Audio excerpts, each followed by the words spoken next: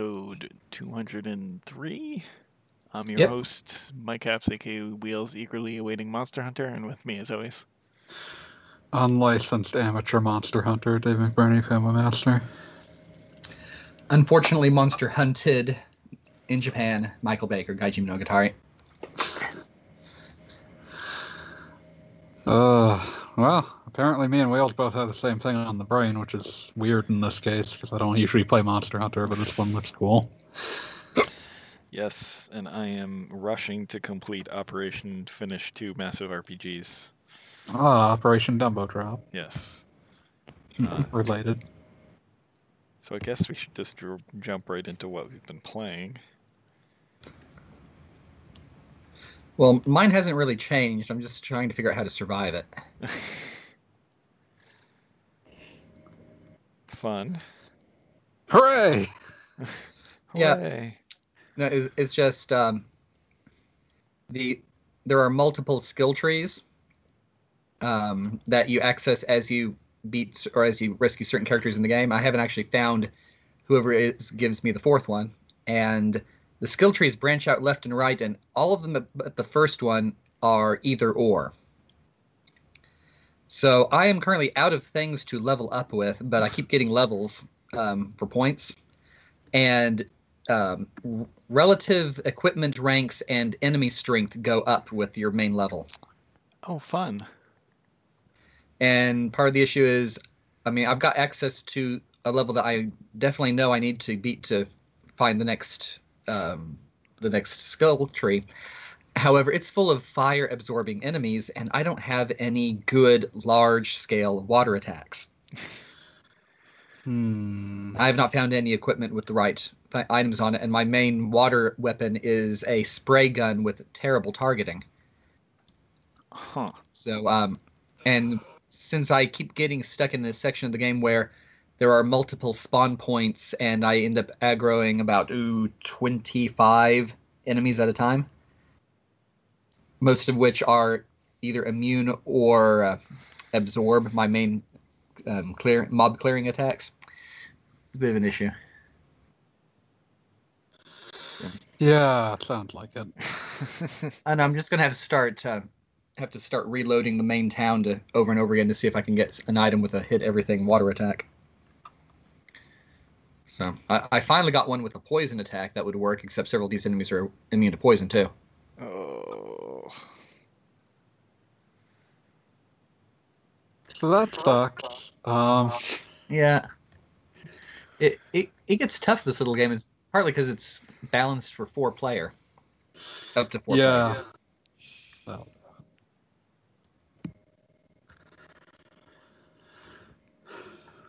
Well, may your battle rage ever onward. Yeah. It shall be beaten eventually. I believe in you. Yes.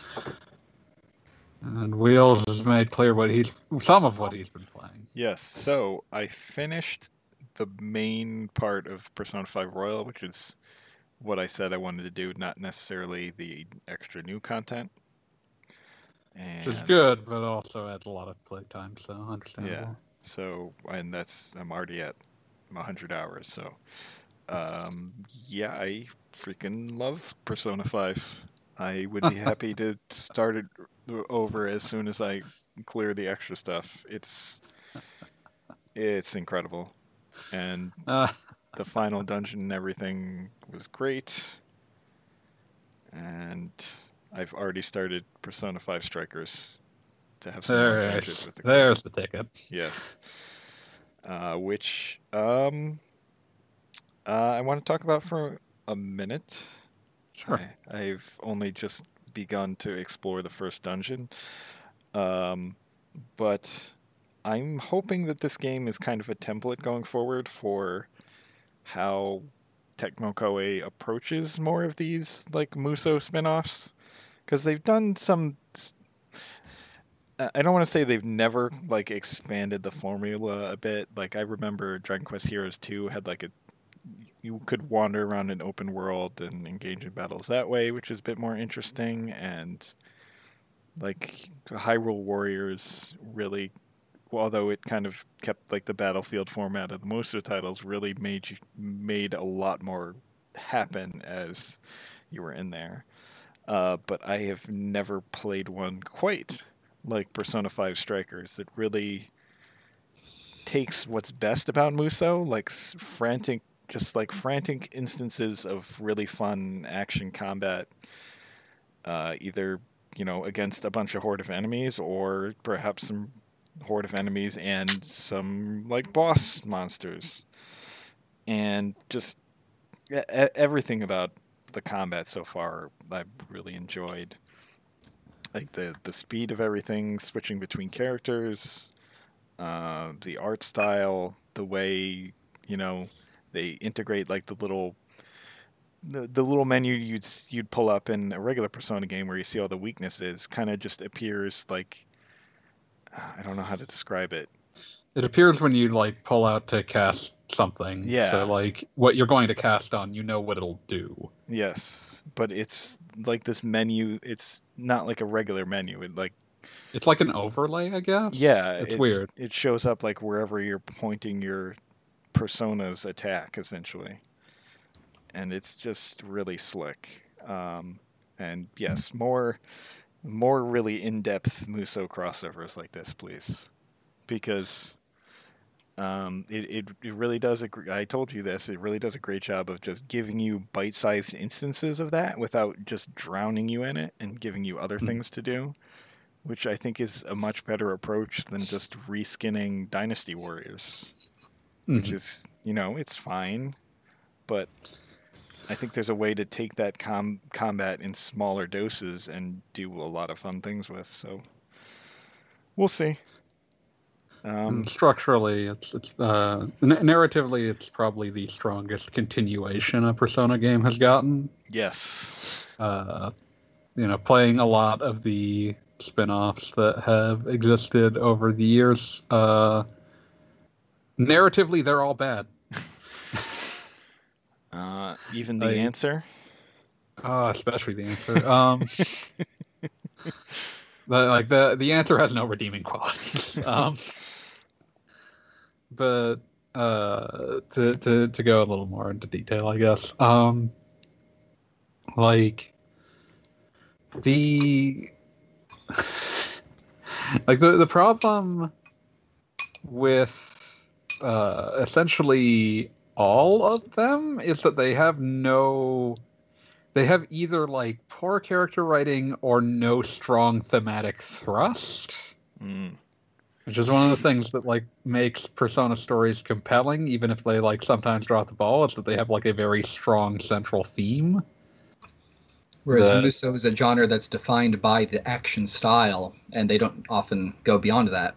Yeah, but the actual writing of Strikers is actually like fairly strong, and like the first couple of dungeons sort of are paced around the idea of this character didn't get a lot to do for certain portions of Persona 5 story, so like this dungeon is designed to give them a like personal stake in what's happening, which is nice because it's sort of like certain characters who maybe show up a little late in the game getting a bit of spotlight in Strikers is honestly a very good way to take things.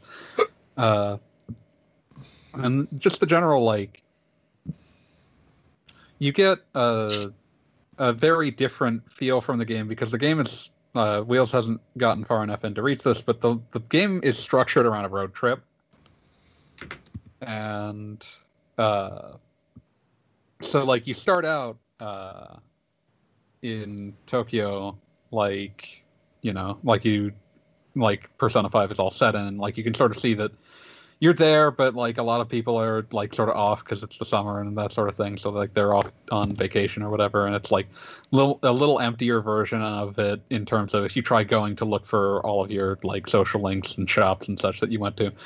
But you go to after the first dungeon, like you go to Sendai, and there's like a little mini hub that's like one of the areas in Persona 5, and it has like the same sort of like style to it, but it gives you just like a little taste of a different kind of environment to bounce these characters off of, and it gives a lot of character and distinction to what's going on. But yeah, I'm really enjoying it so far. So yeah, it almost feels like instead of like a Muso game being reskinned as Persona, it's kind of the other way around. Almost. It's like a Persona, like a treatment for a Persona 5-2 that got skinned into a Muso.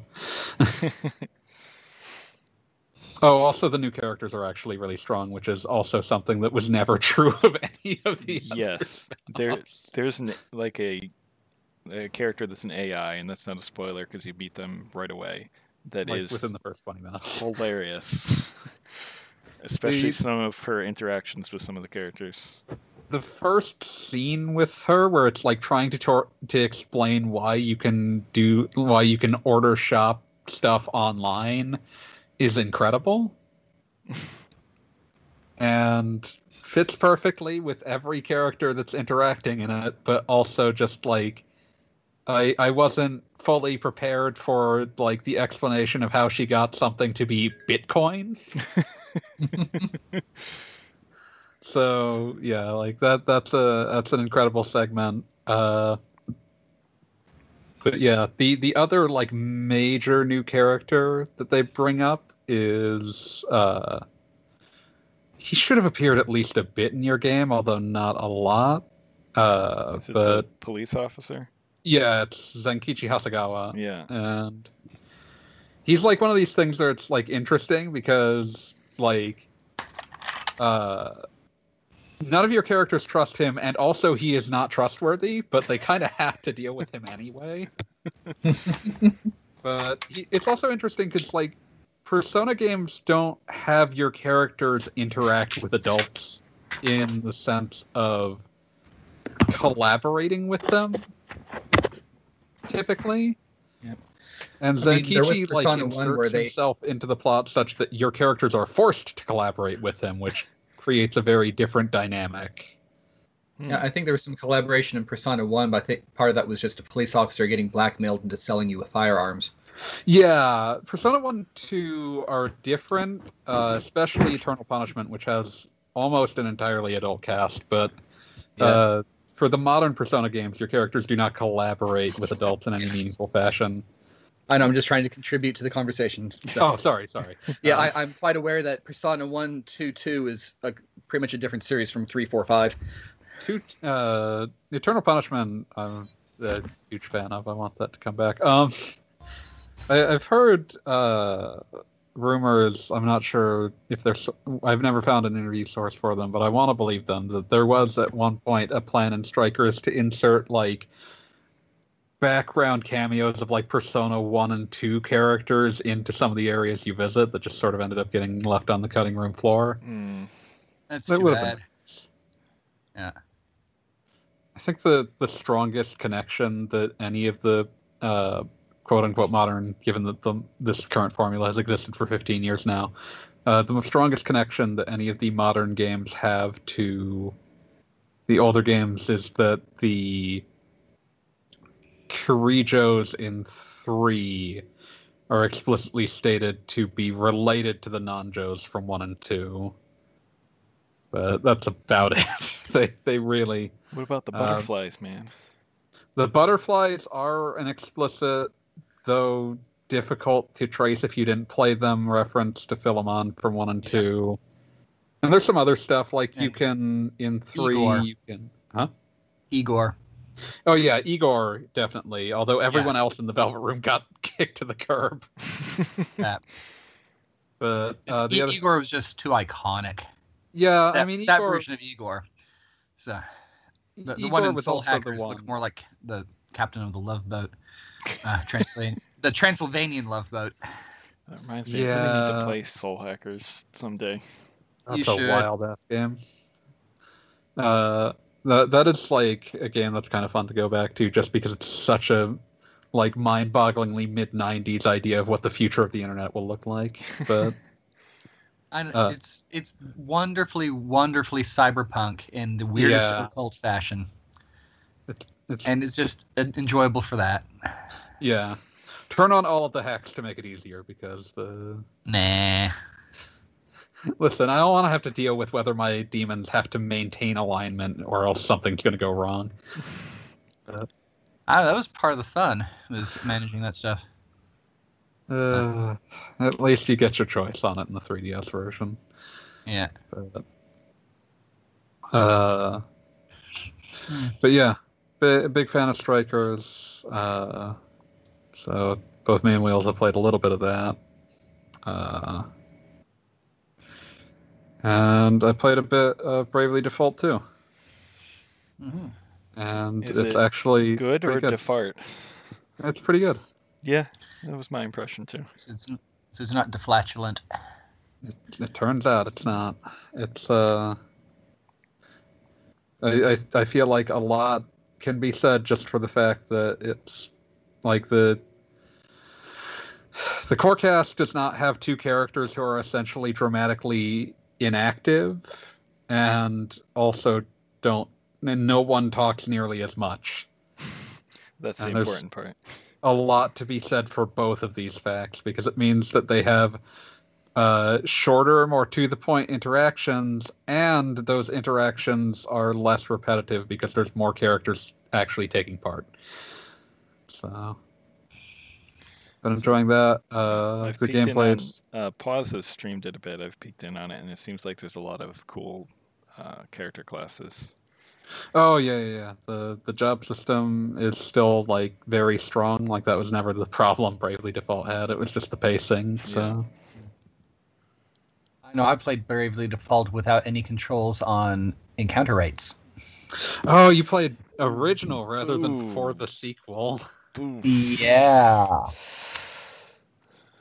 That got taken out, but something also I there's specifically referenced in my April Fool's takedown of it. Oh, sorry, I didn't mean to interrupt you. Oh, sorry, but that was one of the things I specifically referenced in my April Fool's takedown of the game. It's like, enjoy the encounter rate gauge, you sap. Some of us had to take the road to the Fire Temple the hard way. Yeah, they've taken out the encounter rate thing, but they've also just given you simple encounter.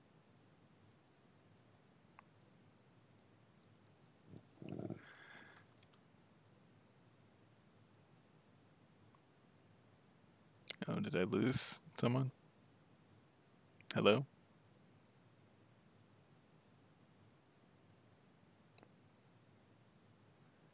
Hello? Oh. Hello? Hello? There we go. Okay. Internet. We could hear you the entire time. Oh, you could? That's weird. Yeah. OBS Studio reconnecting. That's disconcerting. You got a local recording, right? Yeah. Okay. All right, continue on. But yeah,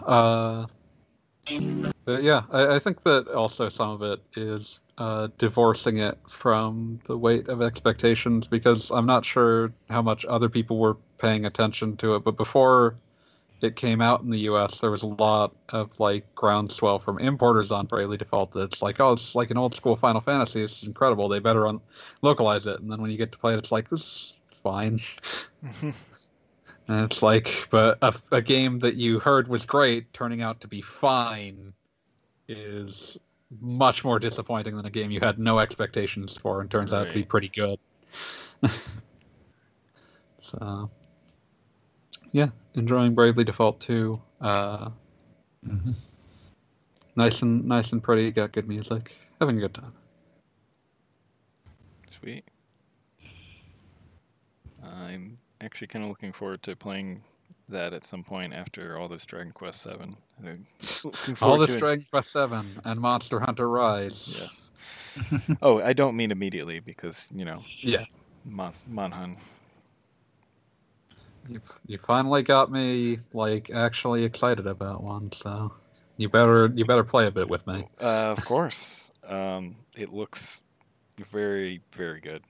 And I do appreciate that we're at a point where every Monster Hunter that comes out one of the things I see is that it's the easiest one to get into yet, and it's always true, and it's still always a little intimidating. The reviews for it so far seem really positive. Yeah, well, I think this one really will be easier to get into because I know people won't shut up about how much they love World, but it has really weird multiplayer in it, and How does that work? a lot of weird restrictions. Like you have to. It's very weird. Yeah, I guess the only thing I was really concerned about was how well this game would actually function on the Switch, because it is a very pretty looking Switch game that is Yeah. also doing technically quite a lot, but Mhm. every review I've seen says that it maintains a solid 30 frames per second most of the time, so That's good. I'm excited. Should be good. From what I played of the demo, the wire bug really kind of increases the pace of combat in a good way.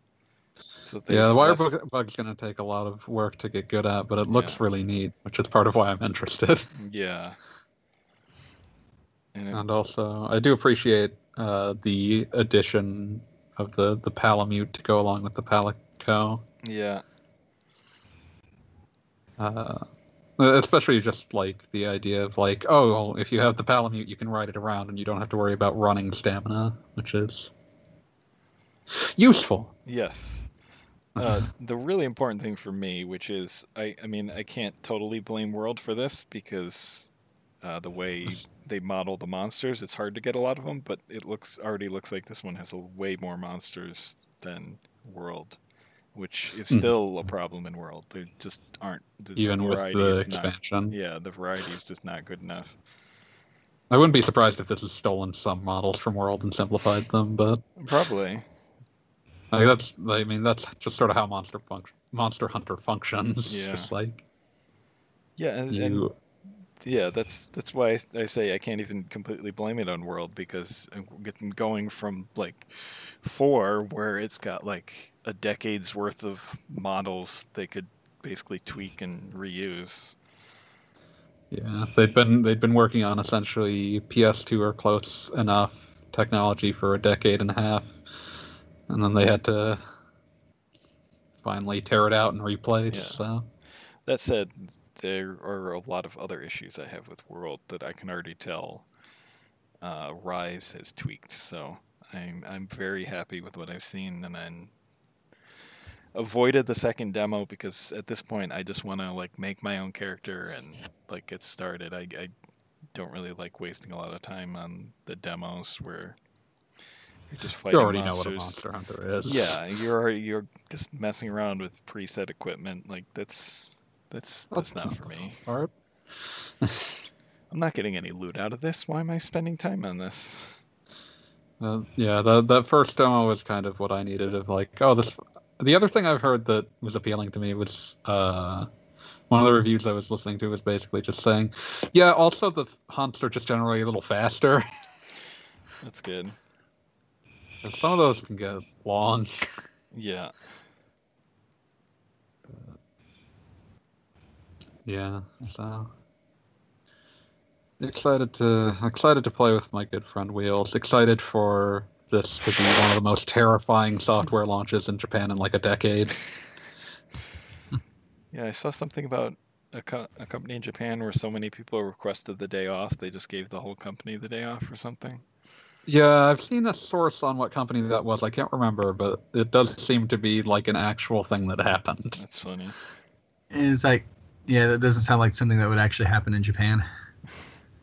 Yeah, so enjoy your Monster Hunter Day, employees of this Japanese company. Even the ones who won't be playing it. But Yeah, but it's this release is really special because I feel like it's the first one for the Western audience where Monster Hunter has like this broad appeal, like already has like a base of dedicated consumers rather Yeah. than just a hardcore niche that's Yeah. just trying to convince you every minute of every day, like, please, it's good, I promise. Yeah, like before World, it was, it's a niche thing and it was great, but, that was it. And now I'm seeing, like, my sister and, like, the people she hangs out with online who mostly play, like, more mainstream games all, like, going crazy for this game. And it's weird and cool at the same time. Mhm. So yeah. looking forward to it. Yeah, I think that's all we've got in terms of things we've been playing or salivating over. So yeah, I would talk more on Dragon Quest VII, but I don't really have more to say than last week, other than just getting near the end finally. It's a long game. That's a long process. Yes. Yeah. Apparently, we weren't. No one complained about how long we talked about Teenage Mutant Ninja Turtles last week. So we even got someone who seemed to enjoy that. Fireminer. Yeah, for Really? some reason. Yeah. Wow. Fireminer saying, it's a quality episode when it starts with TMNT and ends with Marvel. Where is this? Oh, there. I just saw that. Yeah, I kind of wanted to bring that up just so that we can hit these questions since they're relevant from the previous episode. Sure. Question related to the episode. What are the cases of games doing exactly the opposite of what the creators want but being still well-liked? In other words, what is the room of video games beside Deadly Premonition? I will have a fight with you over Deadly Premonition in terms of being a much more complicated thing than being the room. But go look up any really beloved kusoge in Japan, and you'll find some of that. Yeah. One of these days, I'm going to have to write up my impression of people who see the stars. Oh, Shiomiru Hito. That sounds difficult. I've got part of it written up in my head. I just haven't actually put it down on any paper yet. Yeah. Because it's that's a game with a lot of heart, definitely. Not a lot of skill in the making of it, but heart. You could tell that the developers were trying hard. It's one of those things that's like it's got some interesting and innovative ideas for its time, but it's also so poorly crafted that you're kind of shocked that it was allowed to be released at all. Yep. I'd say gold star for effort. Yeah. There's a few other Famicom games like that are fairly infamous. Gonzo Sayuki, Super Monkey Daiboken, I think I've ranted about before. That's a cartridge game on the NES with loading times. Ooh, ugh. It shouldn't even be possible to do that. Yeah, I'm going to assume that was originally like Famicom Disk System or something, because those do have that. Oh, really? No, it was a cartridge game. No, I mean there were several games that started off on the disk system. Yeah, no, I'm just saying this was a cartridge-only game in Japan. Yeah, it's that game's infamous for like a million reasons. It's really confusing even by Famicom game standards. It has load times somehow. It has an obscene message hidden in its code.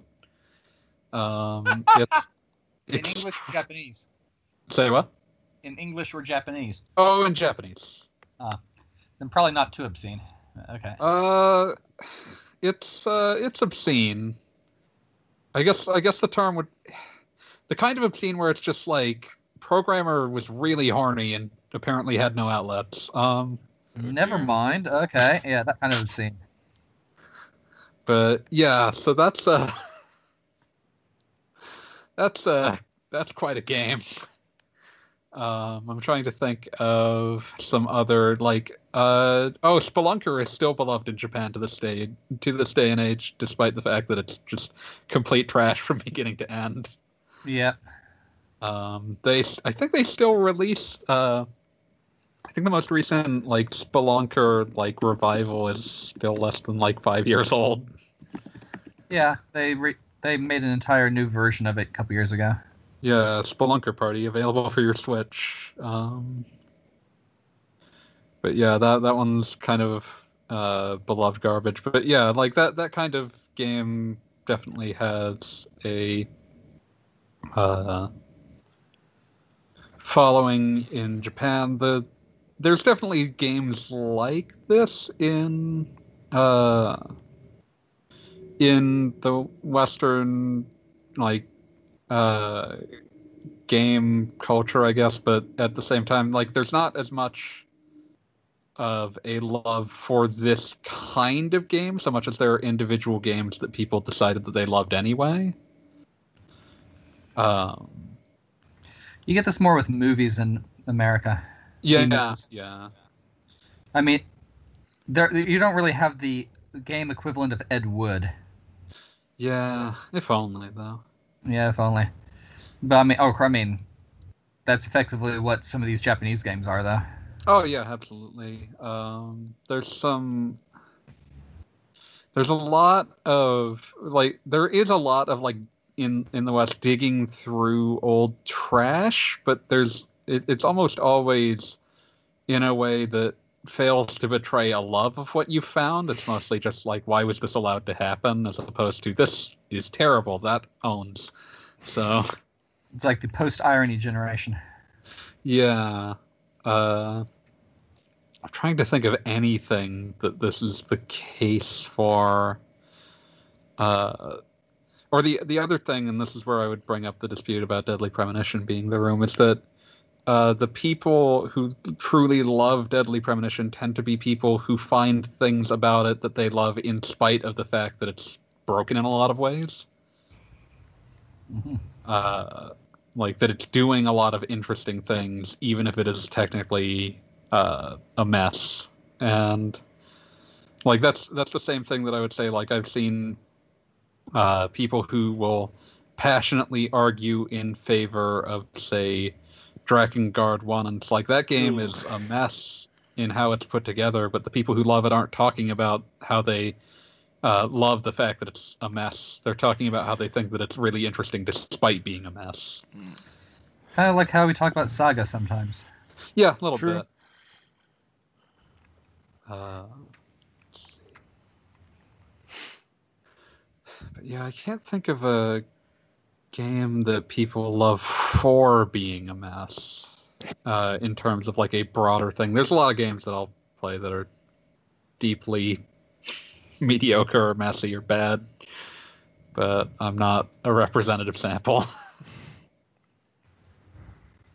You got anyone else? None that I can think of.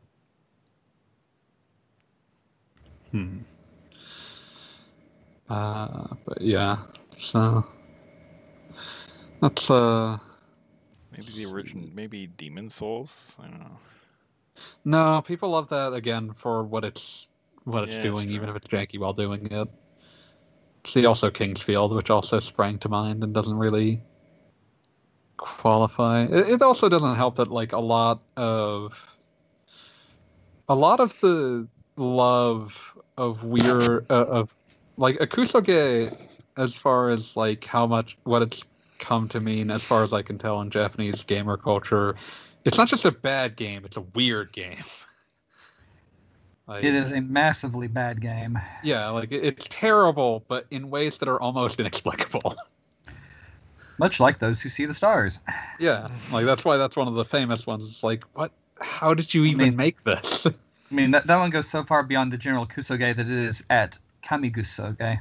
Yeah, it's one of like the fucking four heavenly kings of Famicom Kusoge. Yeah. But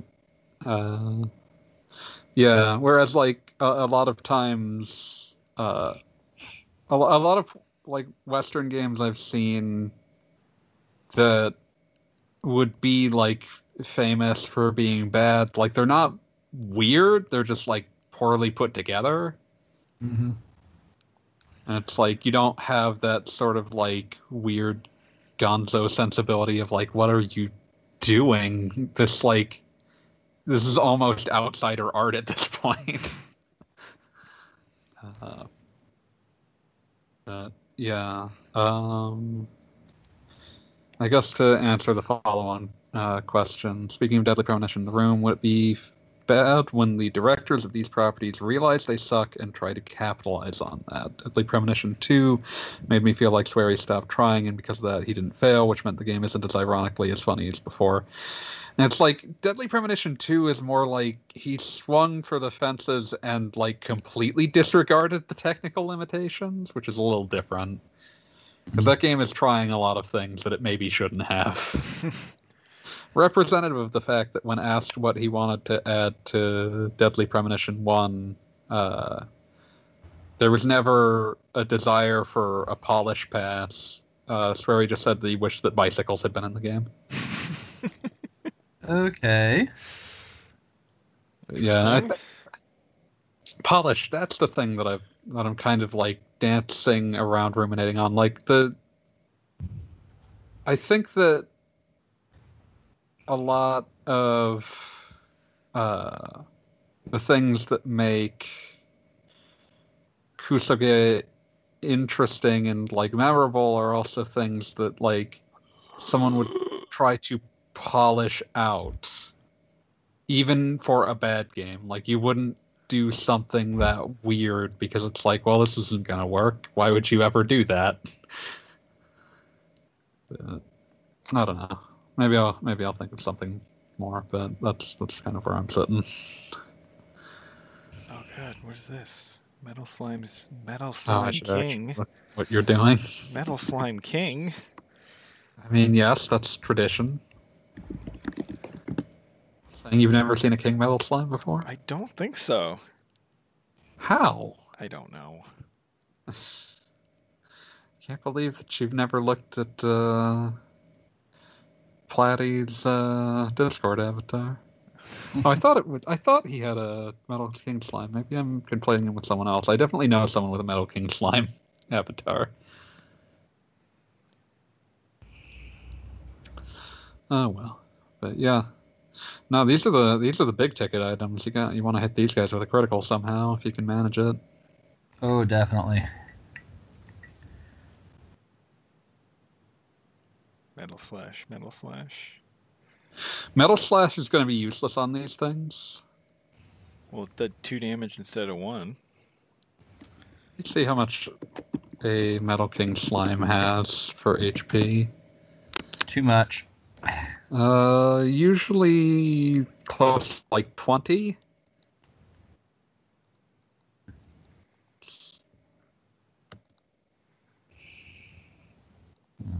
TQ7 in particular. Do I have anything with a high chance of critical? Yeah, that's what you're looking for. Yeah, they have 20 HP and DQ7, so it's one of those things like you're not going to get off enough unless you get like ungodly lucky. Giga Slash? Usually it's usually a spear skill actually. I got nothing.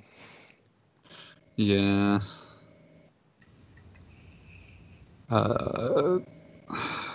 In DQ8, I remember you get it on the hero gets it on spears and Yangus gets it on axes. I forget who has it in 11. Yeah, if you can get another round in, it might be possible to salvage this. Sorry, listeners, we're all very wrapped in this.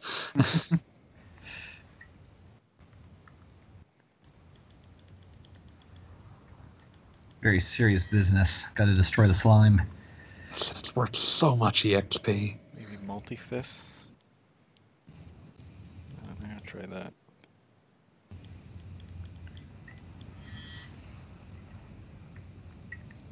Depends on how many hit, I suppose. But yeah. Oh yeah, we didn't go over. Was there any news this week? No damage. Sony is closing down the stores for 3 different consoles. Oh yeah, that's actually a big deal that we should probably go over a little bit.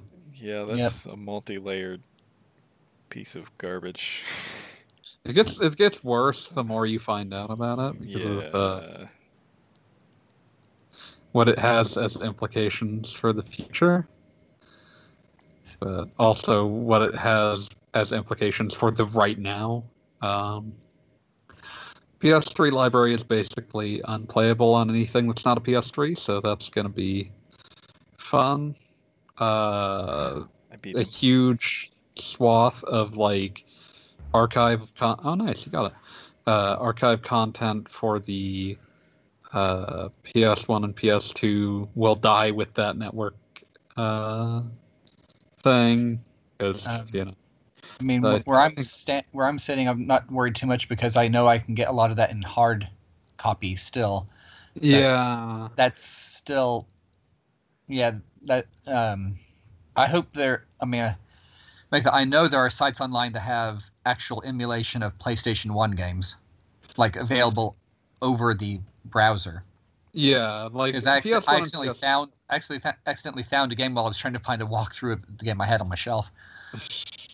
So PS1 emulation is relatively solved. PS2 emulation is still iffy. It's getting there, but it's a work in progress.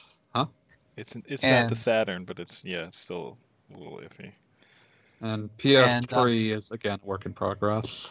I read something from, I think it was somebody higher up at Sony, saying that it's like they didn't care about backwards compatibility because, I mean, who cared about the old games?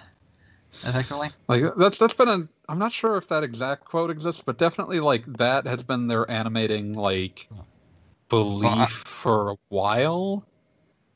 Yeah, because like there was the infamous quote early in the PS4's lifespan where like the guy who spent a great deal of the PS4's lifetime might still be kind of the head of Sony America, basically saying that he had looked at PS1 and PS2 games and said, why would anyone ever want to play these? They're so old looking. I believe that was probably the quote that I was misphrasing. Yes. Yeah. And then there's some other stuff. And then, of course, there's just the things that it's kind of brought to light about how the PS4 appears to be set up. Mm-hmm. Where I wasn't expecting that to come out of this. The battery that tracks the internal clock, which is separate from the clock that you have any say over. It's the clock that it uses based on like checking in with PSN. If that goes out, until you replace it, it's not going to play anything, digital or disc. And it's doing that to protect the integrity of trophies. I have no words for how stupid that is. Well, again, let us repeat, Sony is a hardware company, and that shapes all of their decisions. Yeah. Whereas Nintendo is a toy company, and it shows. I was baffled when I saw someone point out that their requirements around trophies are also probably part of why the PS4 had a PS2 program where it's you can re-release PS2 games on PS4, and oftentimes they were kind of badly emulated. But part of the reason that a lot of those didn't seem to that not a lot of those happened, other than ones that Sony specifically wanted to be on there, like Grand Theft Auto, part of the reason a lot of those probably didn't happen is that they were required to have trophies, and it's actually really hard to retrofit something like that. Yeah. Vomit. So yeah, trophies have gone from something I don't care about to an active detriment to my life. So hopefully that gets disentangled someday, but I doubt it.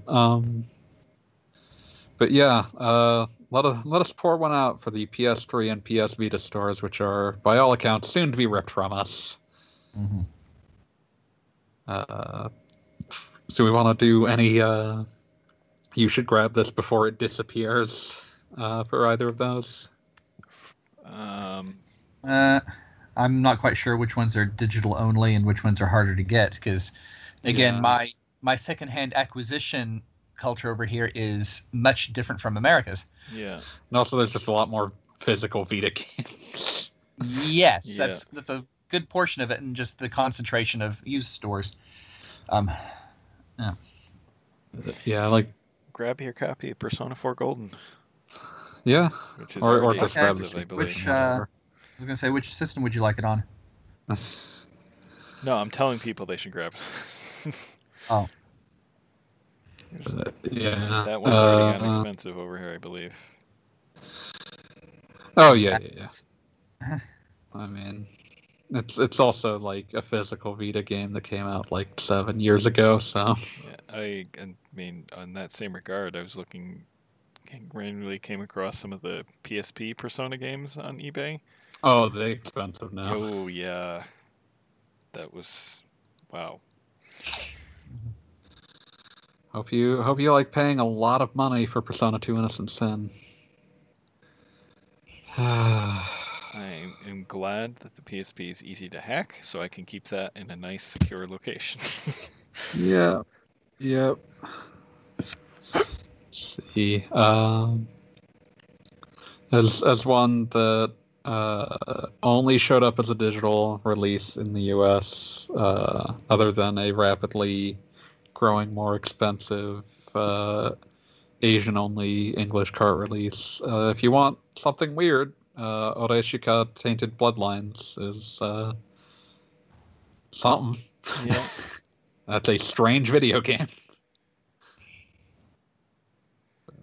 Soul Sacrifice. What was the updated Delta? version called? Yes, thank you, Delta. Like that one. Yeah, there's an English Asian release of that. Although it should be noted, for anyone picking that up, you will not be able to use your save if you had the English digital only version.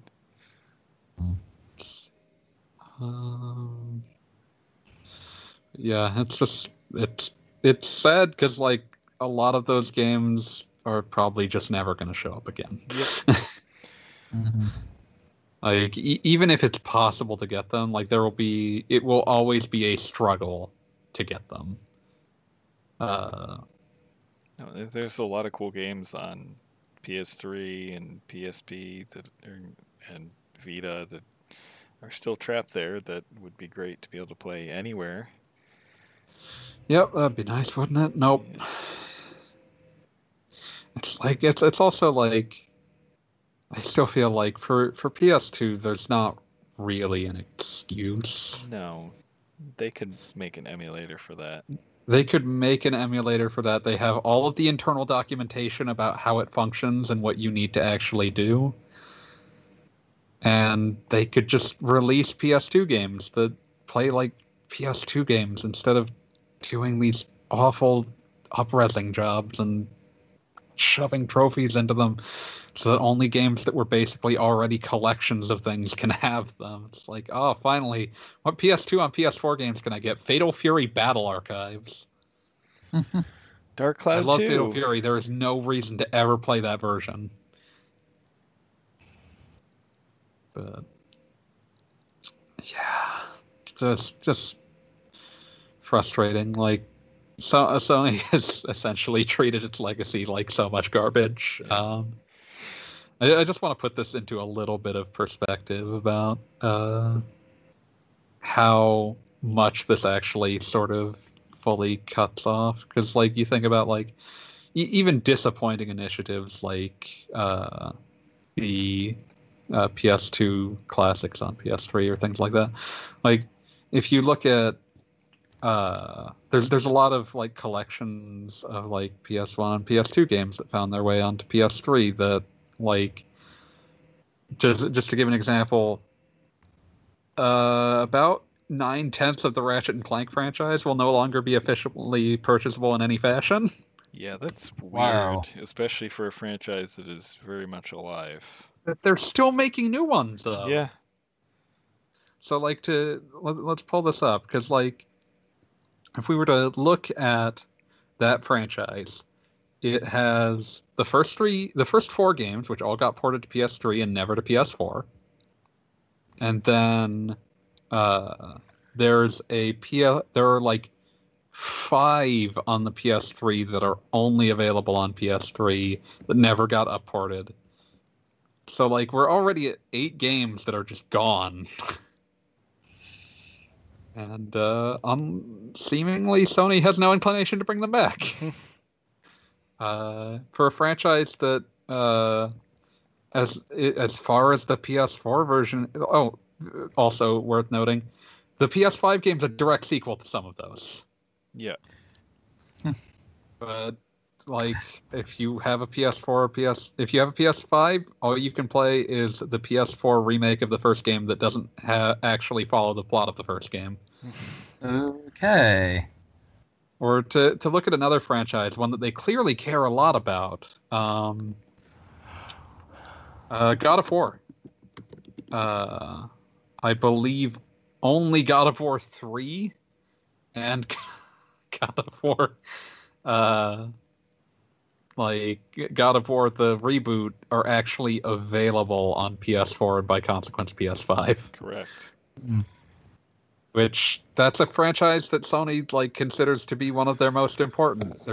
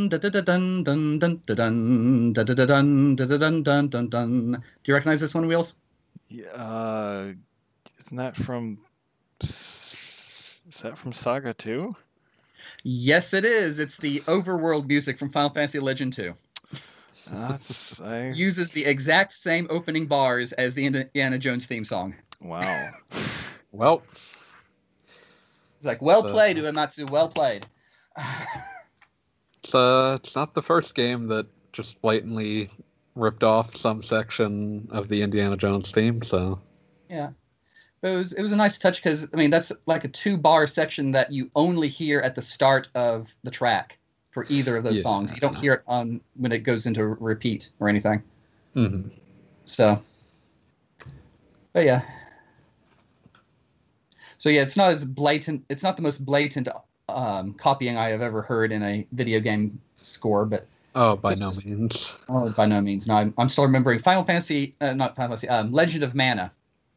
Mhm. The mountains theme and Legend of Mana, part of it bears a strong resemblance to the song Swingtown. Huh. Huh. Dun, dun, dun, dun, dun, dun, dun, dun, dun, dun. Yeah. At least to me. So, Mhm.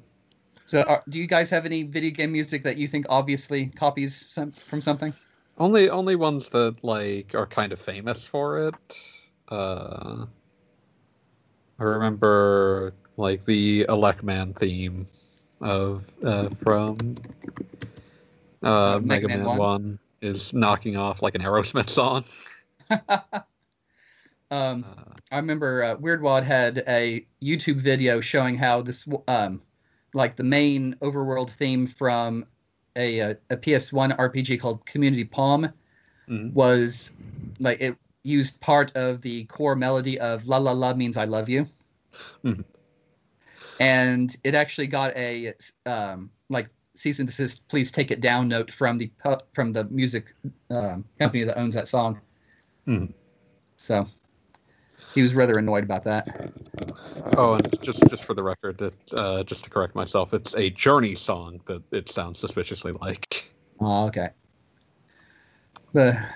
Yeah, Community Palm also had boss battles that started off with the Dragnet dun dun dun dun. That's a really iconic one. That's a weird one to see. Yeah, I mean it does. It goes dun dun dun dun, and then it goes bring bring bring bring bring like a mouth harp. It's just the composer for that game had a lot of fun, and we're not sure why or what he was smoking or anything, but it was a lot of fun.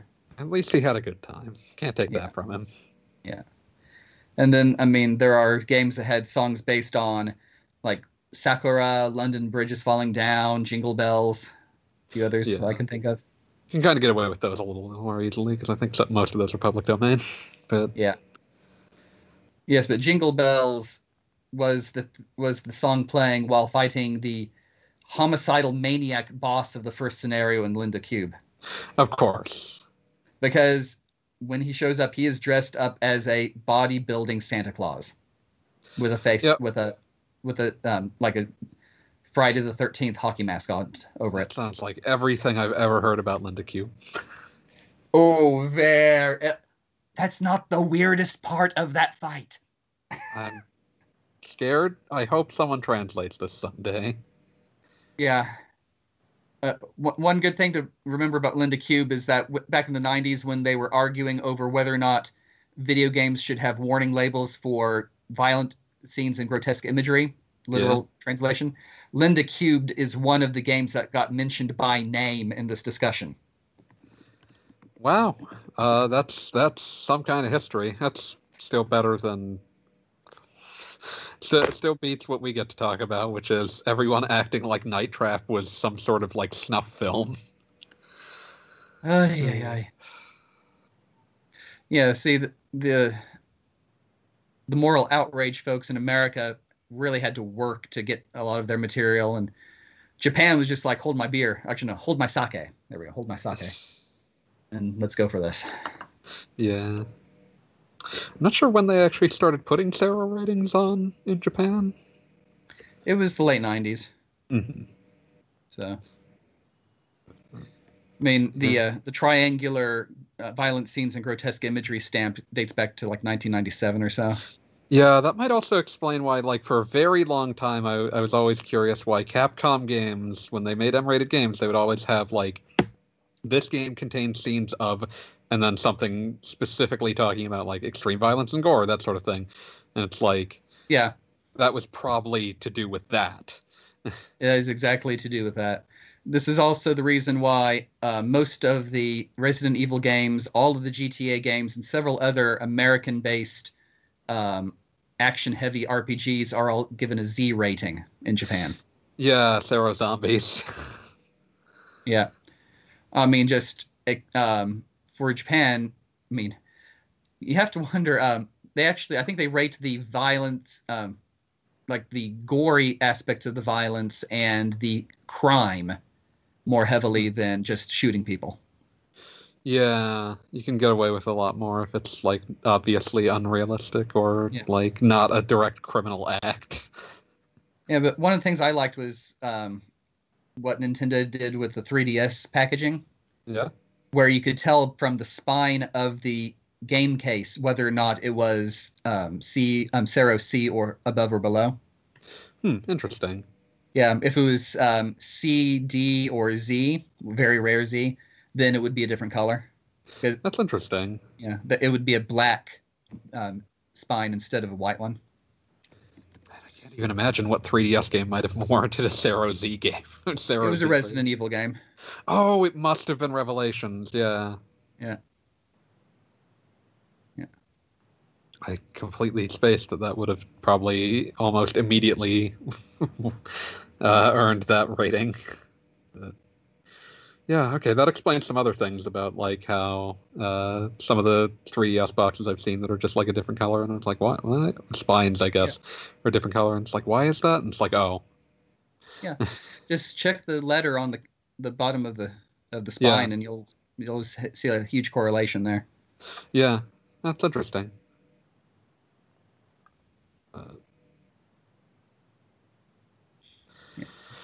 Yeah, I can't get too deep into questions since Wheels is temporarily amiss out of here. Yes, my sympathies. Yeah.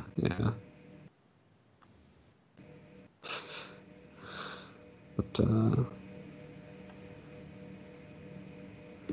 let's see.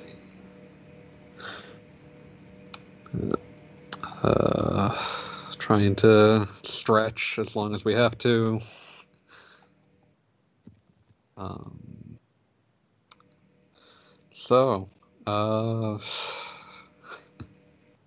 Any signs of impending monster hunting? I don't know. I know I'm not. I know you aren't, but any signs that of any excitement? I guess there wouldn't be as much, just because people aren't going to be going out as much. But yeah. Well, this one art museum downtown is having a Yoshitaka Amano exhibit again. Oh, that's cool. Yeah, the last time it came through was about 5 years ago, I think. That makes sense. Yeah.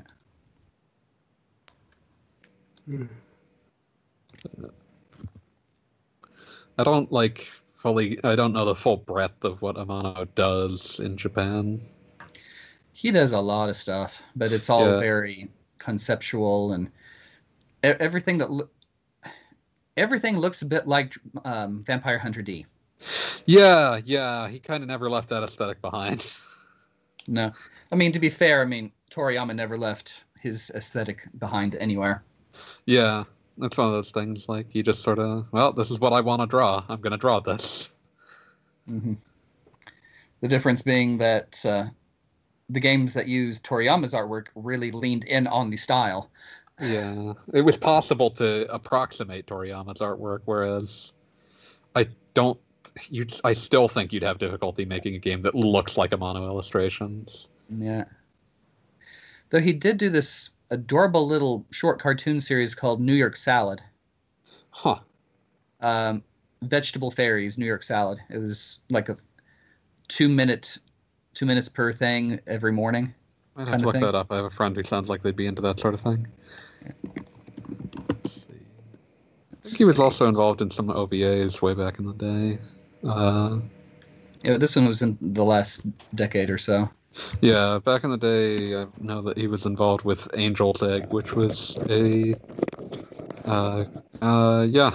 in the 80s, which is when someone would have had an appetite to fund such a thing, but it was a OVA that was the combination of Amano and Mamoru Oshii, which means that it was basically a lot of sitting and thinking about things and not actually a lot happening, but it's very pretty. Here we go. I found it for you. Let's see if I can actually open the chat thing again. Oops, that's not the right button. Here you go. Oh, there it is. I'm back, by the way. Oh, hey. Yay, welcome back. We'll have to send this along to a friend after I inspect it. And thank you. Wheels, why do you do this? What? This is for the enjoyment of the viewers. They're not going to have fun with this. Also, you're not even going to get to a fight. Which game is it? Persona 3 Portable. It is, because I'm actually going to skip Persona- through all the story. It takes almost an hour to get to the first battle. Not if you skip through all the text, because you've already played this game. Have you played the girls' side? I have not. You can't completely skip all of it, but... Yeah, well, I can burn my dread. How about that? That is true. That is an option. See, Tam enjoys me suffering. Listen, I'm just saying, Wheels isn't even going to reach the point where he can suffer.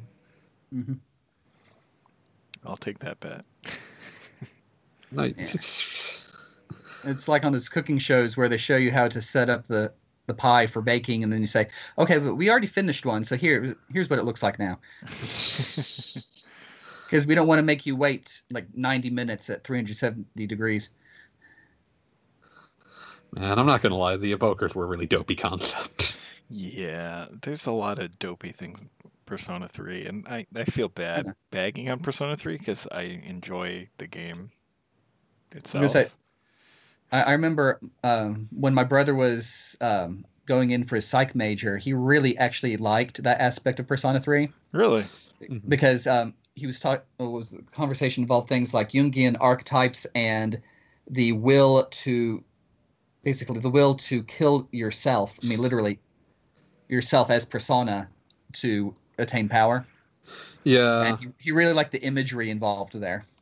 Like, I would say that works if it weren't for the fact that halfway through the game someone brings up that they're not actually sure why they're shaped like guns, so... They aren't sure. Yeah, it's just one of those things where, like, the psychological factor is less in play when the characters themselves aren't aware of it. They really should have had some expert just explain it at some point. Yeah, they briefly do, but it's also a 100-hour game. Yeah. There's actually more calendar days in this one than I think in any of the others. Because this one goes up to January 31st. Whereas 4 and 5 both traditionally more end in December. Which makes this portable version being breezier very nice. Yeah. Like, this is as good of a version as you could hope for of Persona 3. It's just, it's doing some things that I don't terribly care for on purpose, and it's just one of those, like, eh. Mm-hmm. Okay, yes, enter your first name.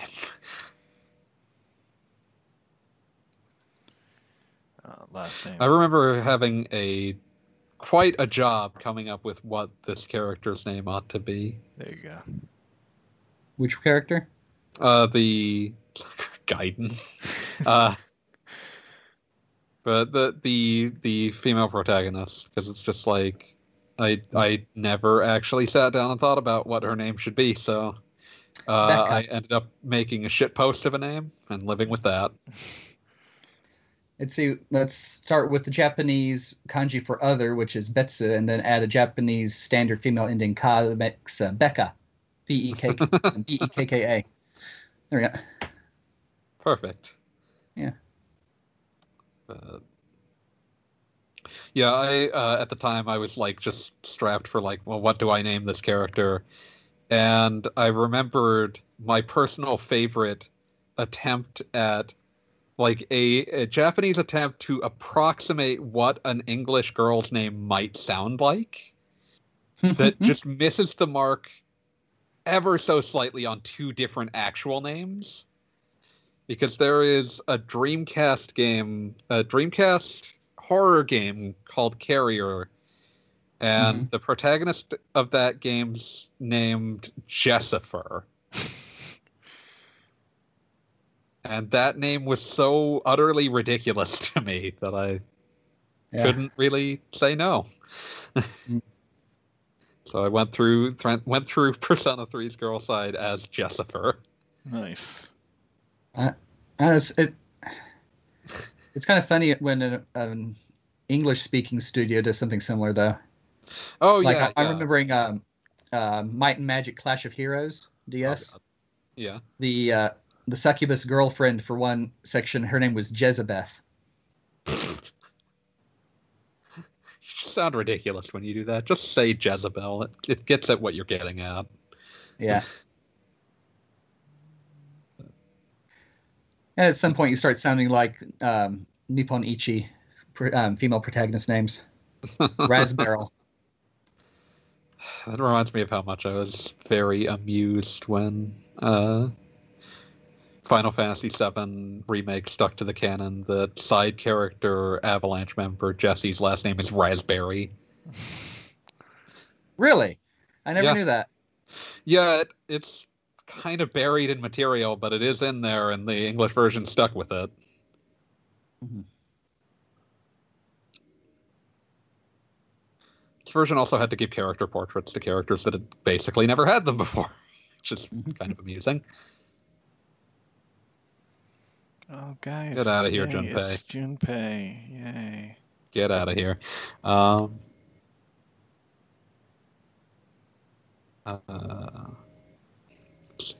You do, in fact, meet Mitsuda's family. It's true. It became less of a thing in 3 and 4. But don't want to get into spoilers about 2, so... I do believe I still own Junpei's hat, because they gave that away for pre-orders of... I have a funny story about Junpei's hat. Oh, no. Oh. I was wearing that at an amusement park. And now you don't have it anymore. No, I do. I was wearing it going down one of those, you know how like a raft and you go down like a water slide thing? Yeah. There's that sort of ride. Oh, Went no. down and we got to the bottom and I realized that I no longer had the hat on. And thankfully, somehow, the person behind me, you know how everybody puts their hands up, had put their hands up and the hat flew into their hand. That's lucky. Yeah. So That I think- reminds me of doing a... Sorry, I don't mean to interrupt you too much. I think I still have it somewhere, but yeah, I almost lost it in hilarious fashion. That reminds me of going on one of those kinds of rides and losing something much more important because I lost my glasses. Oof. And I was lucky. I did manage to recover them, but it took a bit. And like it was one of those rides where they like take a picture of everyone as they're like during the last section where just to I guess you can keep the picture if you like pay them to print it or whatever. But it ruined the picture because everyone else is like doing whatever and I'm just looking pissed. Because it's just like, oh no, where are my glasses? This is going to be a problem.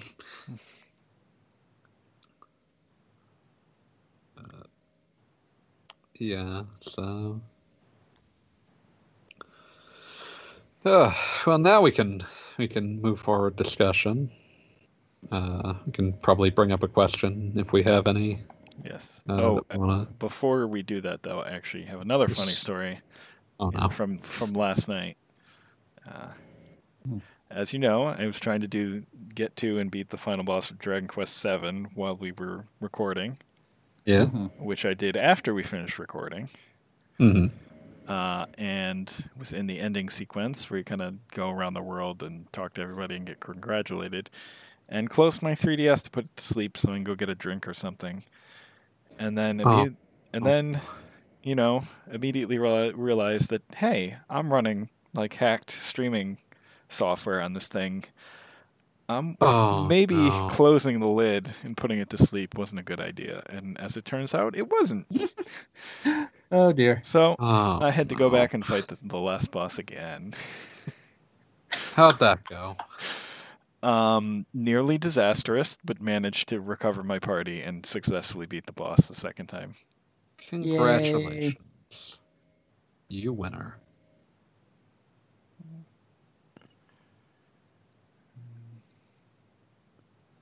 But yeah, that's it. All right, questions. So we do have some on the website. Oh. on comments. Crawl put a couple on the last one, I think. Nice. Yeah, those weren't there last night, so we got lucky. And No, actually, I think they were there because they're pretty far down here. Okay. I think we've been on there for a Fireminer's few days now, actually. latest question on Discord. We did last Okay. night. Oh, okay. Never mind, they were yesterday. So, Okay, for me. So his first one is, well, forgive me if you've answered these already, but I think they might have been missed.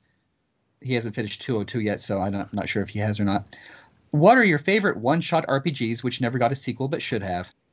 Did we answer this one, or did you guys? I don't remember I don't recall answering don't this. think We so. could try. it. Okay. Favorite one-shot RPGs that I feel should like have you're gotten a going to sequel. have more of these, but I know. I mean, some of my favorite one-shot RPGs should never have a sequel. it's true. But that it wasn't saying you want a sequel. It's just your favorite Yeah. one-shot RPG. I have a good one. Hmm? Even though it got a spiritual successor, Legend of Legacy. That's a good one, yeah. Yeah, I would like another game that's more like that. Like, here's Alliance Live, it's cool, but you'd also like more Legend of Legacy. right. Like here's this weird island. Go figure out what the deal with it is. And possibly actually have some more character-centric plot. Yes, exactly. We want to know why the Frog Prince is the way he is. Make your choice of protagonist actually important. In anything. Yes. Yes. But yeah, that's a good one. Because like there is no Legend of Legacy 2. Yeah. But I mean, yeah, you can also make the Alliance argument Alive. that it is. You can make the argument that it is Alliance Alive. Yeah, but they're different enough that I would say that a Legend of Legacy 2 would not necessarily look like the Alliance Alive. And I would also like an Alliance Alive too. So there's that. Yeah, that too. Yeah. Let's see.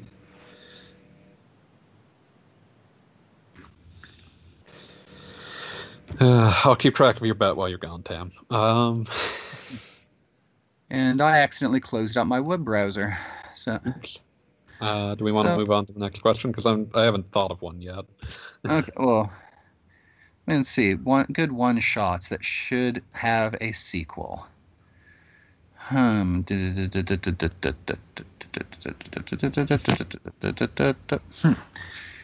Okay, never mind. This is a lot harder than I thought it would be. Yeah. I could definitely think of things that shouldn't have had a sequel, but Yeah, and quite a few where the sequels don't really match up with anything. yeah. And a few that did have a sequel, but nobody realized it. So there's a fun one there. You know, no, that one had one.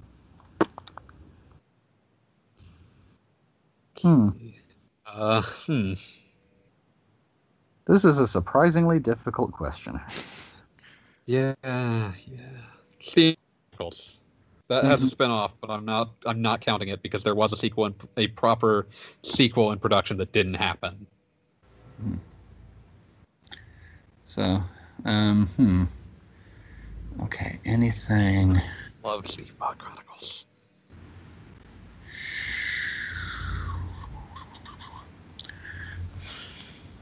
Question. Cam, since you missed it, the question is your favorite one-shot RPGs, which never had a sequel, but should have. Yeah, because some of my favorite one-shots are things like Moon, which having a sequel would defeat the entire moral of the story. Yeah. Yeah. Or, let's see, another one that came to mind was Live Alive, which I'm not sure how that would work because it's technically its own sequel 7 times over. Yeah, Live Alive is neat, though. Ditto for Linda Cubed.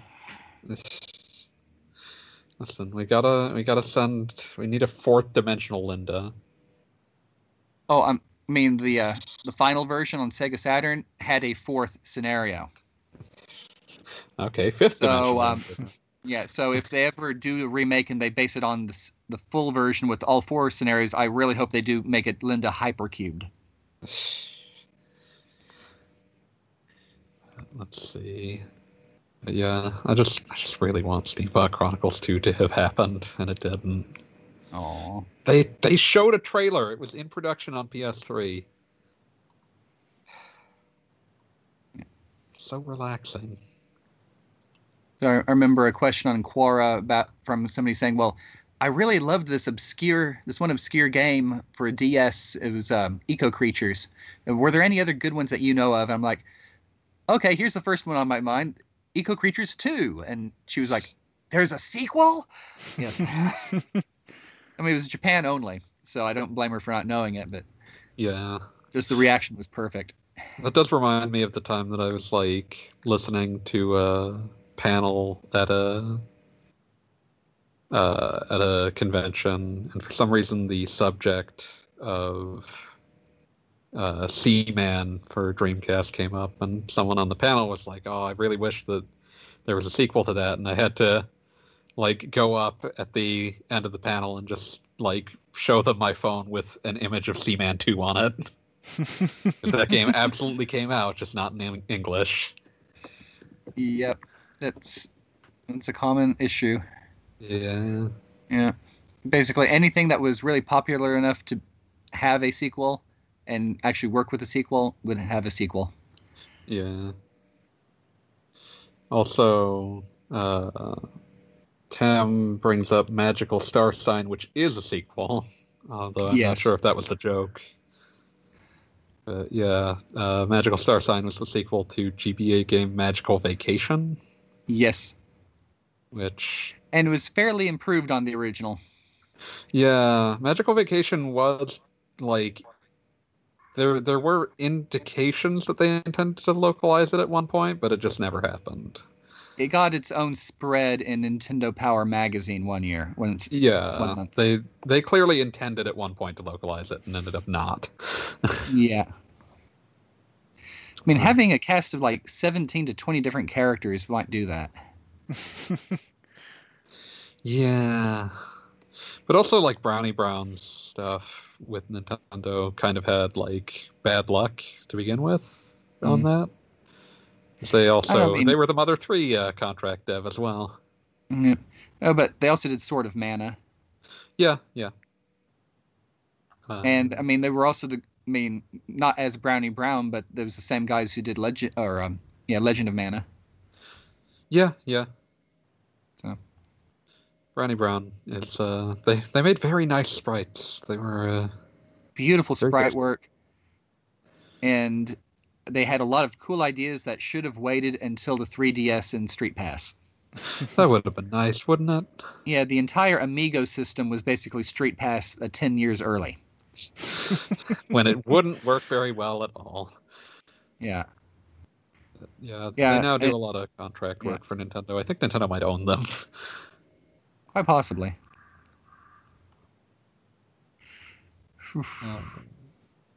Yeah, on February 1st, 2013, the company announced on their original official website that as a result of their recent development cooperation efforts with Nintendo, Brownie Brown had undergone changes in internal structure, which included officially changing the name of the company to 1UP Studio. Mm-hmm. And they have only developed for Nintendo since. Yeah, but there's also Brownies. Yeah. Which is run by the guy who founded Brownie Brown, I think. Yep. And they've got a smartphone title out. That sounds right. Yeah. I forgot that this game just jumps you forward like 2 weeks at that point. Yeah. Okay, let's see. Going down, what's next on Krill's list here? Who are your favorite female protagonists in JRPGs? No, you skipped one. Oh. Which one's got a sequel which botched everything that made the original worthwhile? Chrono Cross. Ouch, going straight for the fangs, but also yes. I like Chrono Cross, but also yes.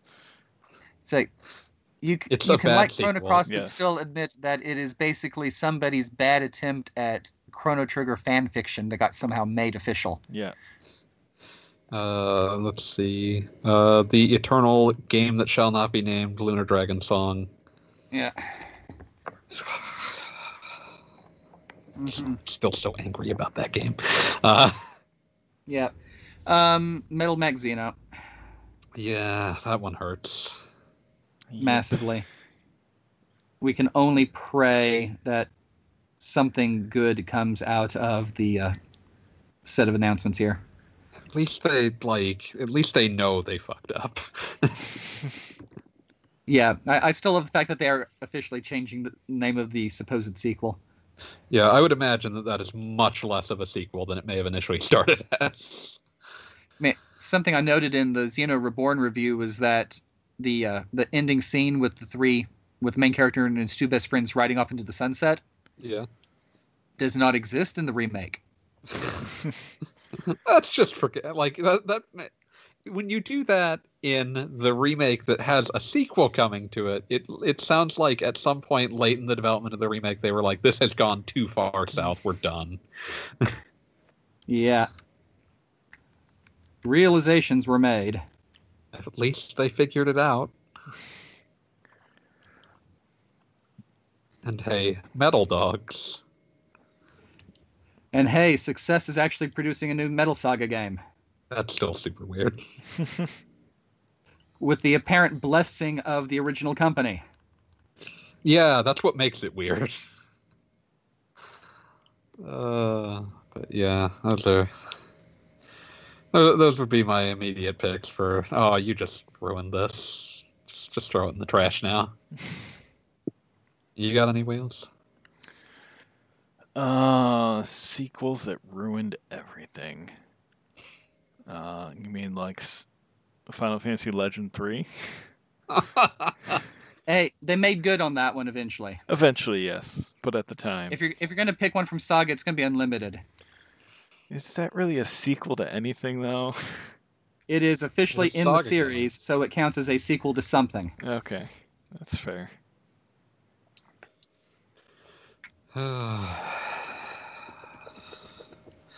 Well, that made things more depressing. Let's move on. Favorite female protagonist? Wait, hold on. I got a good one.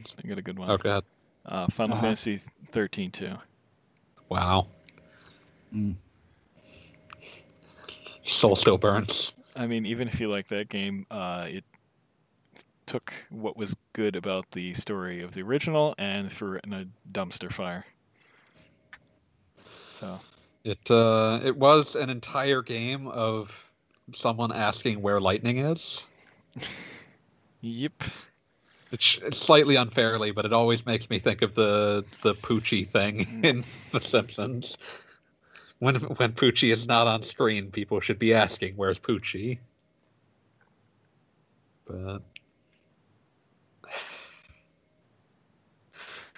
Lightning needs to be louder, angrier, and have access to a time machine. Well, you do travel through time a lot in that game. Yep, and then for the third game, she's in a Groundhog Day loop. Yeah, which is like having access to a time machine.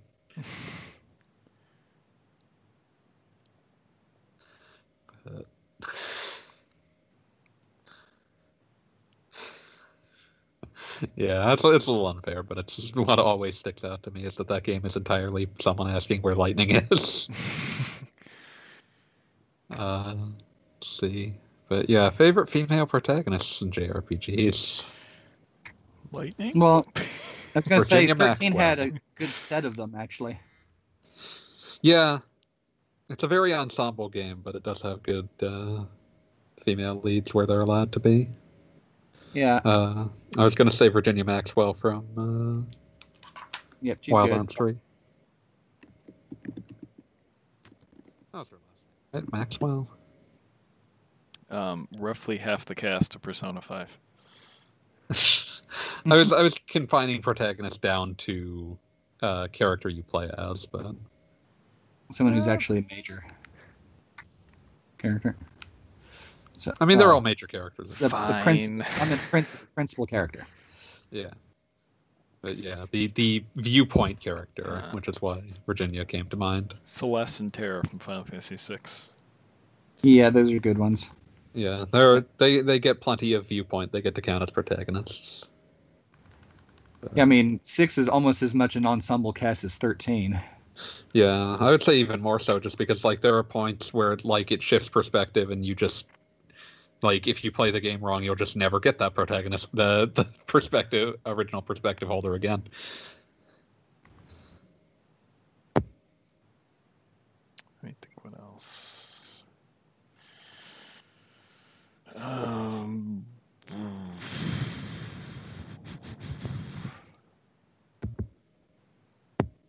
There should be lots of good answers to this. Why is my brain not working here? Let's see.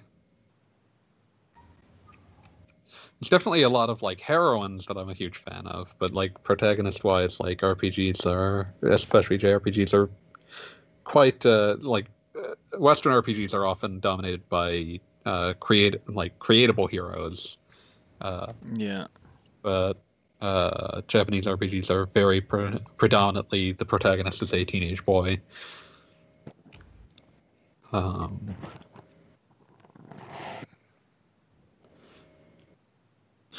Someone will definitely... Okay, yeah, this is specifically to JRPGs, so no one has to get in our ear if we don't bring up Shepard from Mass Effect. Yep. But honorable mention given WRPG status. There's a lot of, like, the Atelier games are primarily female leads. I think there's like one or two that share spotlight. There's only, I mean, aside from Iris, there's only one that has a male lead. So. Yeah. So there's a lot of good ones in Atelier, from what I can tell. Yeah. Let's see.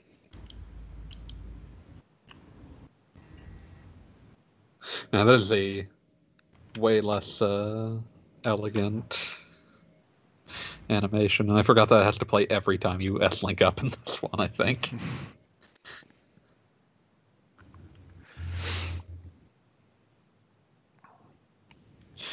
That overwrought animation gets really funny when it gets to the point where you're talking to...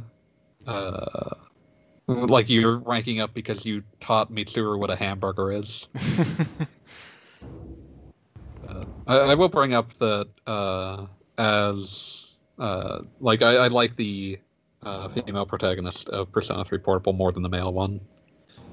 Sure. And that's partly because the like I've mentioned before, Persona generally gives some degree of definition to its silent protagonists, to the point where you're kind of feeling out like the edges of like what their personality is. And when I started playing the game, I made the decision that I would always take a dialogue option that had a exclamation mark at the end of it, because there almost always was one.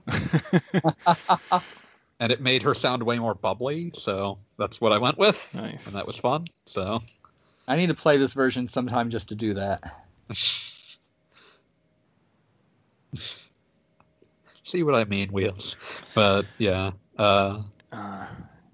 It's just So too that bad was- what happens to said female or male protagonist at the end of this game.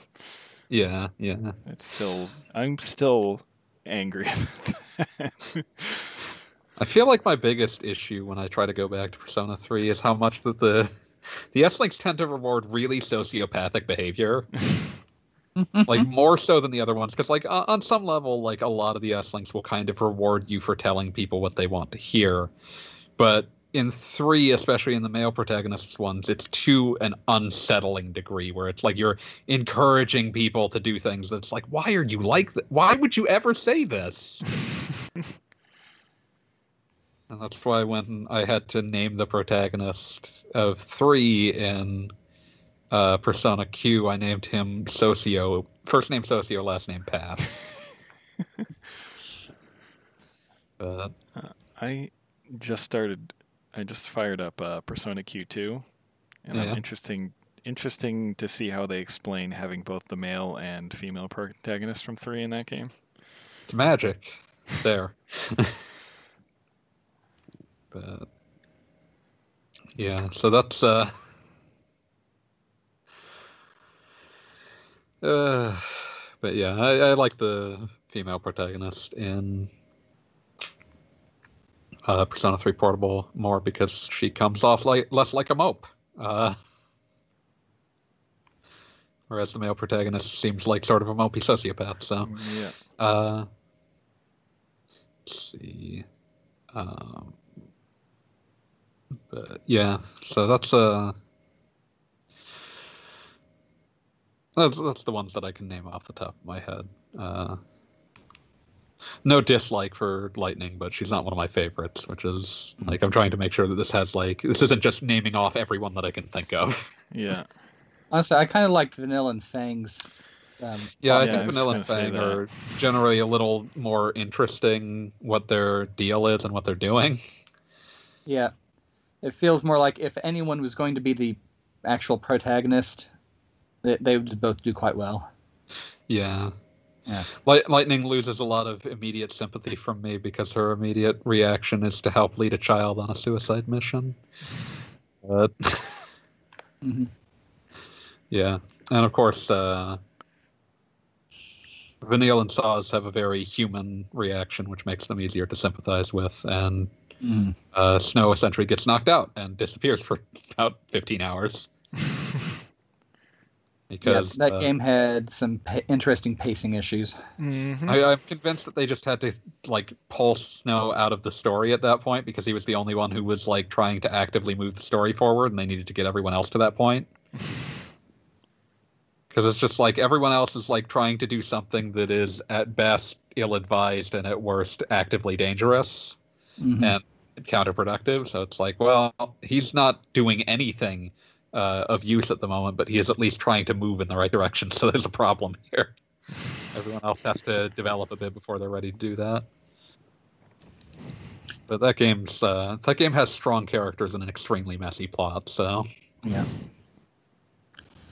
I've said before, but it would have worked much better as a novelization where you didn't have to worry about how long it took to get them from point A to point B.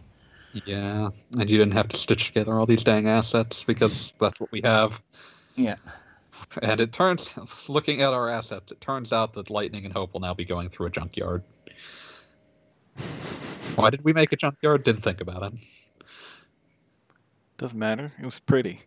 Looks pretty. Everything it is was pretty. a very pretty junkyard. Yes. It's a weird thing to be saying in any context. It's a very handsomely rendered junkyard. I don't know what you're talking about.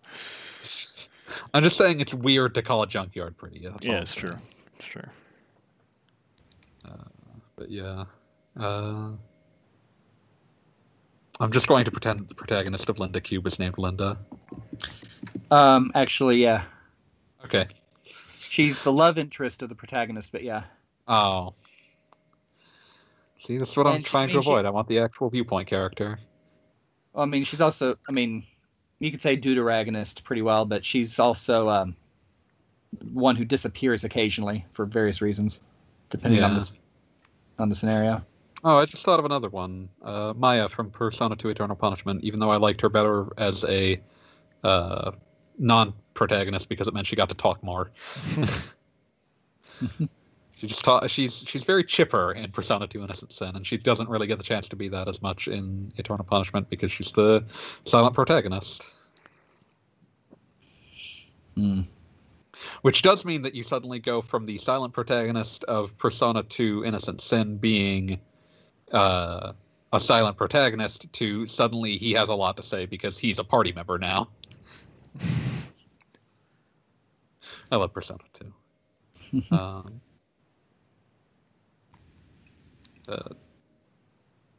Yeah, so those are some that I would pull out as favorites of mine. Unfortunately, unlike the protagonist of Persona 2 Innocent Sin, none of Maya's conversation options are to make motorcycle noises at the opponent. Can't remember if he can still do that in the remake. They simplified the conversation system in the remake, which makes it a little easier to deal with, but it was cool when you could just, one of your options was to make noises at the opponent, and so because like your silent protagonist, you can't say things, so instead it just says like make noises at them, and so like you'll just make motorcycle noises at them. Yeah, Persona is one of those games where you really shouldn't have too silent a protagonist. Yeah. They've kind of like better worked out how silent the protagonist can be in the more recent ones, to the point where it's more like the protagonist is just their dialogue is what you say it is. Yeah, works better that way. Yeah. Persona 2 does make it work fairly well in a relatively similar mold, but yeah. Oh, this does remind me, just looking at this, I just want to bring this up because it's one of the funniest things I've ever noticed. One of the stranger things about this remake is some of the changes to the script that they didn't make. Mm-hmm. Most notably, one of Mitsuru's first dialogues in the early game is her explaining to you. Make sure to change everyone's tactics. Good. Is her explaining to you how what the different uses are for each like weapon type, but you can't actually use multiple weapon types in Persona 3 Portable. Like the Persona 3 protagonist uses a short sword at all times, and the female protagonist, I think she's using like a naginata or something, but you like the tutorial text is still in there where Mitsuru like explains the strengths and weaknesses of each weapon type, but it's useless because you can't actually use the other ones. Which is just very funny to me. Also, as is often true of games with truly massive scripts, there's a couple of lines of untranslated Japanese in Persona 3 Portable. It happens. Which, oh, what? It happens. Yeah, it's one of those things. Like, really incidental dialogue will occasionally just have, like, a couple of Japanese characters escaped, and I'm mostly just surprised that they render correctly. But...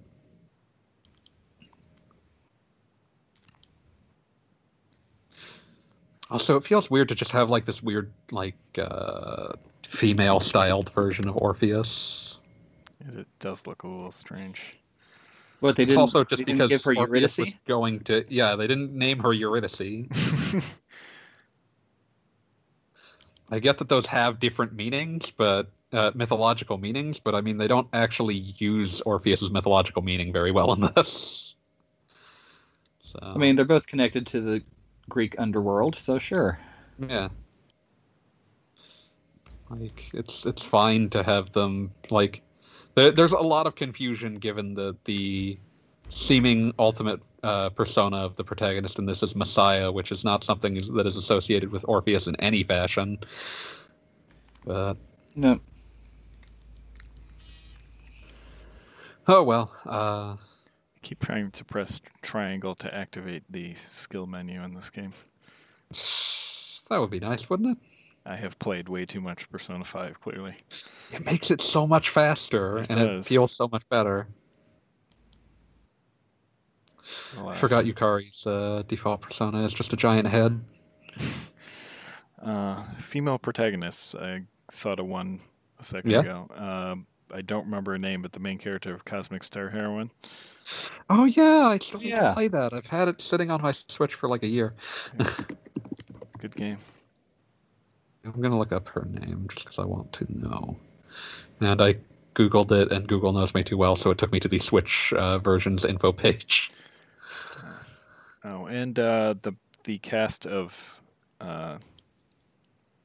Magic Knight Rares. The Yeah. entire cast, yeah. Yes. They're great fun in both the anime and the show, and the game, and presumably in the manga. Yeah, but- I need to watch the anime sometime. I grabbed that on Blu-ray not too long ago. The first season is quite good. The second season has nowhere near enough material to actually make it work, and so it's very plotting. Oh, that's a shame. Yeah, it's still kind of worth seeing, but it's one of those things like... So I think the manga is like 6 volumes, and the first season is based off of the first 3, and it's... that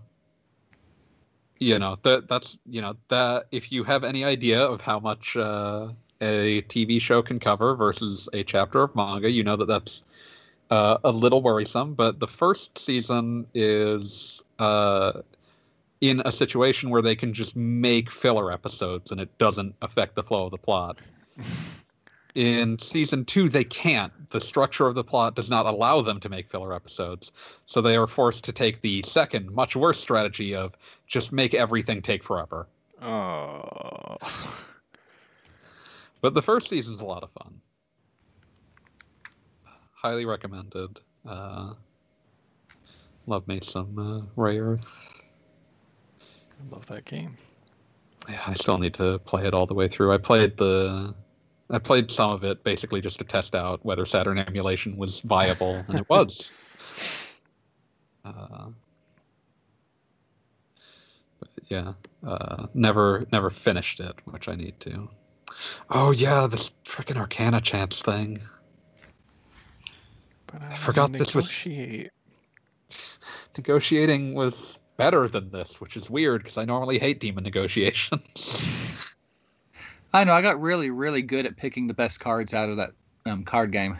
It's more just that, like, it's not that it's hard. It's that it's time consuming. Once you get to like some of the weirder Arcana chances, that's something that they just kind of dropped entirely. Like this one has a weird Arcana chance system where half the time it's just like, here's an Arcana chance to get like some of your health restored or a bunch of big EXP boost. Mm-hmm. Oh, I think characters can also declare themselves to be tired in this game, but they can't actually leave anymore, and it doesn't actually do anything to their stats anymore. Which is always one of those weirder things. Did anyone ever split up the party for any serious period of time? I'm just looking at this again. No, but I did have at least one fun episode where they were all being hunted by death, and it was like a slash movie.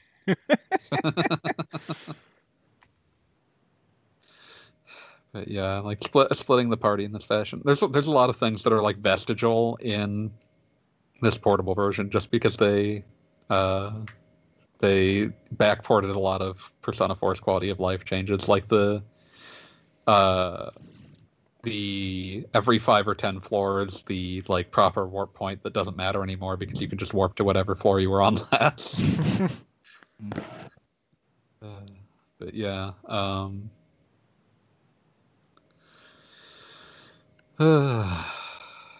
Yeah, not to get too far into Persona 3. I just every time I see it, I just remember how weird this game is. Oh, they did have the truncated one. Thank God. Burn my dread. Burn my bread. Yes. Dance while I put you in a trance. I've been listening to a lot of the Persona dancing soundtracks. It's good stuff. Oh, nice. I need to listen to those more. They're good remixes. The games they're attached to aren't very good, but... I don't care. Because they gave us 3 soundtracks worth of remixed music, so they could be I especially need to listen to care. some Persona 5 dance soundtrack. Yeah, good stuff. Let's see. It's got 2 different remixes of Life Will Change. Nice. And they're both great. Nice. Do we want to hit this last crawl question? Sure. Sure.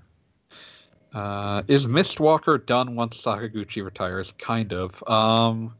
It's an auteur-driven studio, isn't it? I don't know how many people Mistwalker actually employs, but it feels like it basically exists so that Sakaguchi has like a business to negotiate with. It'd be like saying, what's next for Armor Project once Yuji Horii leaves? Yeah. It's an auteur studio. Yeah.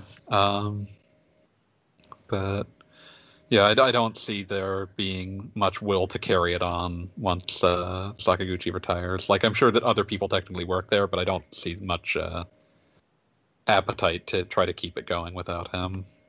People go to Mistwalker to get Sakaguchi to hired onto things. There's a reason that Mistwalker didn't actually develop on the technical side most any of their console games. It's like let's see, I'm trying to remember who actually was the credited developer on Lost Odyssey. It was Feel Plus. And I think Blue Dragon was Artoon, which is, I believe, now Toshima's studio, which I believe has gone defunct and reincarnated as Arzest, but I'm not certain of that one. Yeah, Blue Dragon was Artoon. Cryon was going to be Cavia, I think. Remember Cryon? I think I've heard the name, but I don't recall anything about it. Yeah, well, that's because they showed a trailer and then never spoke of it again, other than to cancel it. And apparently, eventually, Sakaguchi released like a concept trailer of like what work was done on the game, but yeah, it was some action RPG that was to be developed by Cavia, which leads me to not be surprised that it probably wasn't coming along very well when they canceled it. But yeah, like that's it. As for, and yeah, the second part of this question was, will it ever make a notable console release again? Probably not. There doesn't seem to be enough push to like get them to do that, to like get jungled up in console development again. So it would really need to be like someone reaches out to Sakaguchi and says, "We would like you to make a game. Here is the budget. We will hire a contract developer to do your bidding."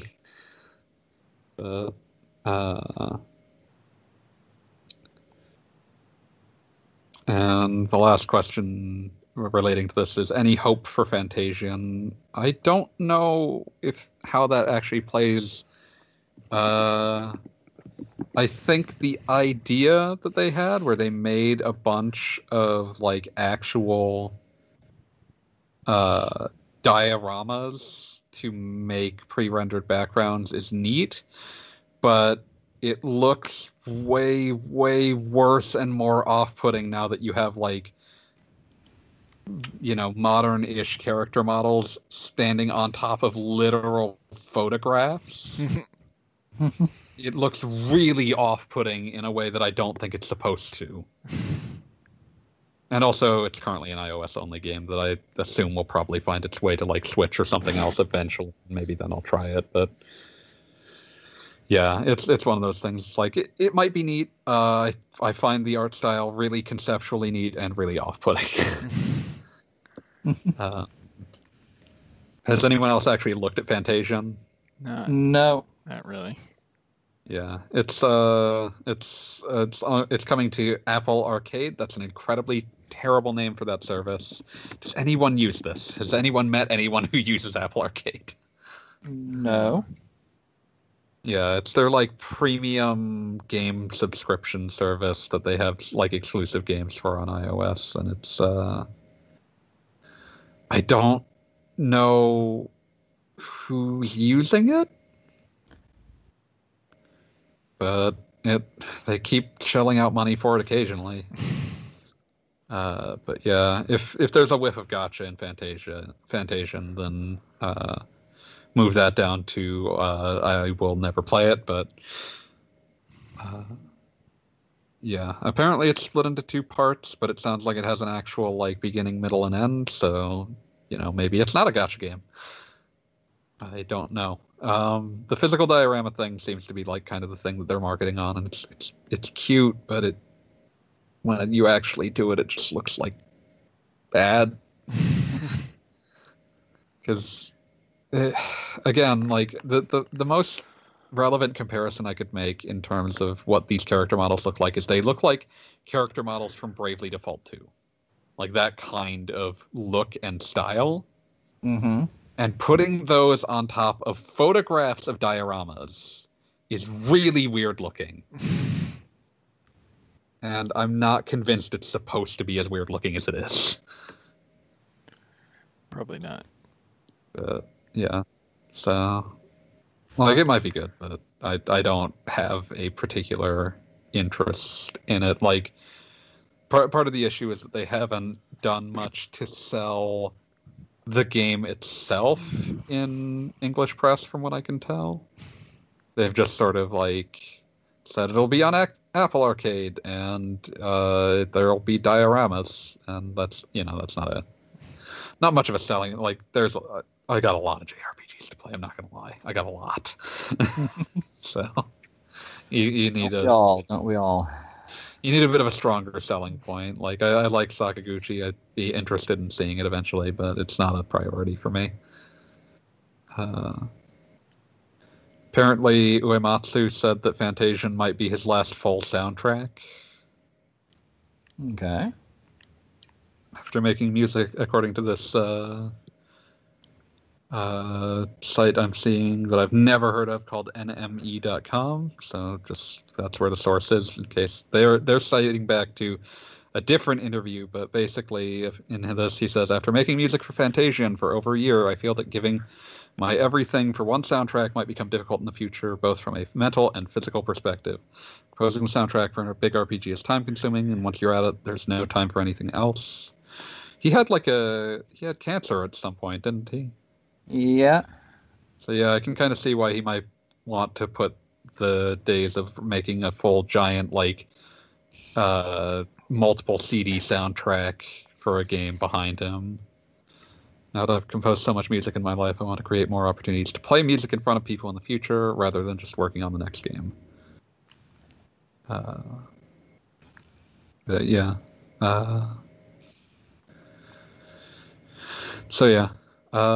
Might be interesting, but I have no particular, like, desire to bump it to the top of a very long list. Let's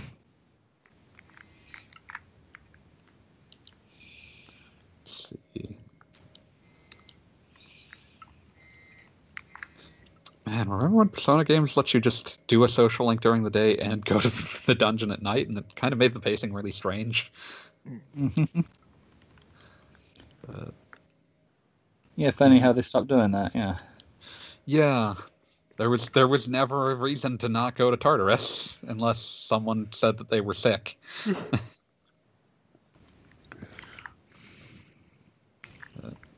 Yeah, and honestly, there's only so much Tartarus I can take before my brain starts to die.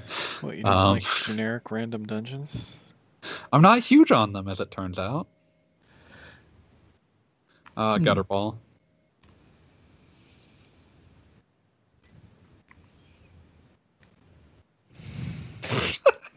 Are you doing that on purpose? No!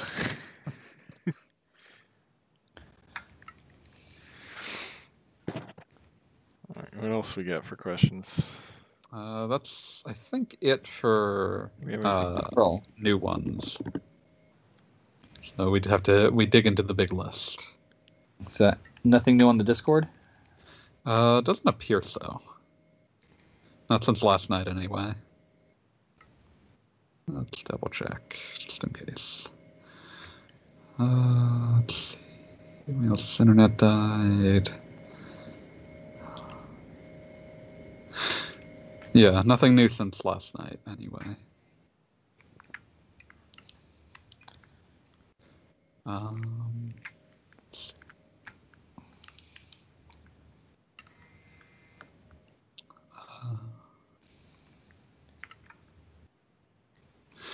Yeah, no, it looks like we're just gonna dig into the list. Alright. Shake it to the right, shake it to the left. I'll be the only master that will give all the necessary skills to build the guitar so you can play in hell. You come far. Okay, what are we singing? Oh, I was singing the first stage theme from Jammer Lammy, which was... I was going to say, is this Parappa the Rapper or what? Yeah, it is the same master from the first stage of Parappa the Rapper, but it's from Jammer Lammy. In that one, it's a very strange section because it's a dream, but it's like a prophetic dream because he's rapping about all the stages you'll have to do. So he's like, when he starts talking about he'll be the only master to teach all the skills necessary skills to build a guitar, which is stage 5, So you can play in hell, which is stage 6, and was actually censored in the U.S. version for whatever reason. In the Japanese and European versions, he just says you'll play in hell, and then that section of the game has a cutscene where Lammy gets slips on a banana peel and dies. And then you have to play guitar for an idol in hell in order to earn the right to come back to life. In the English version, they changed it in such a way that the meter no longer works at all. Like, they had to, because he's foreshadowing the rest of the game, and because they were trying to get rid of the word hell to begin with, they changed it so that he says, so you can play on an island. And they changed the cutscene so that instead of slipping on a banana peel and dying, Lammy gets caught, some of her clothes get caught on a doorknob, and they stretch super far, and it slingshots her across the ocean onto an island for some reason. Very strange. Even one of the strangest things that they could have gone with. I'm not sure why they felt the need to censor it to begin with, but there's your Parappa the Rapper. I have lurking in my brain for some reason. If pressed, I can sing at least a few lyrics from almost every song in each of those 3 games. Do not test me. Wouldn't want to. Furthermore, you could just be making it up. I wouldn't know the difference. Now put these kids to sleep, will ya?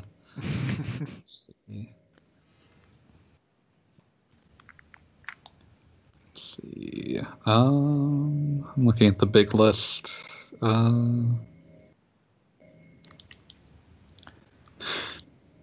There's a couple that are related that I feel like answering. We'll need to jump back to 24 eventually, but 26 and 27. Is Suikoden 3 worse than its predecessor, or is it just that 2 set up the expectation unrealistically high? So who here played Suikoden 3? Not. I very not played much. any of the Suikodens, actually. Okay, then I'll rattle this off really quickly. It happens, dude. It happens. Yeah, I know. Yeah. Suikoden 3's problem is that it's slow. It's really, really slow. So it has a lot of good content, but it takes a much longer time to care. And so I think that's it's one of the first times where you would play. Suikoden 2 is really, really long, but it moves faster, so it doesn't feel as long. Whereas Suikoden 3 is also really, really long, but it takes a lot longer for things to play out, and so it just doesn't work as well. It ruins the pacing. It's paced it's built to be paced like a 2D game, and it's slow like an early 3D game. It's a shame. Yeah. I do really like some things. Oh, that does bring us back to something.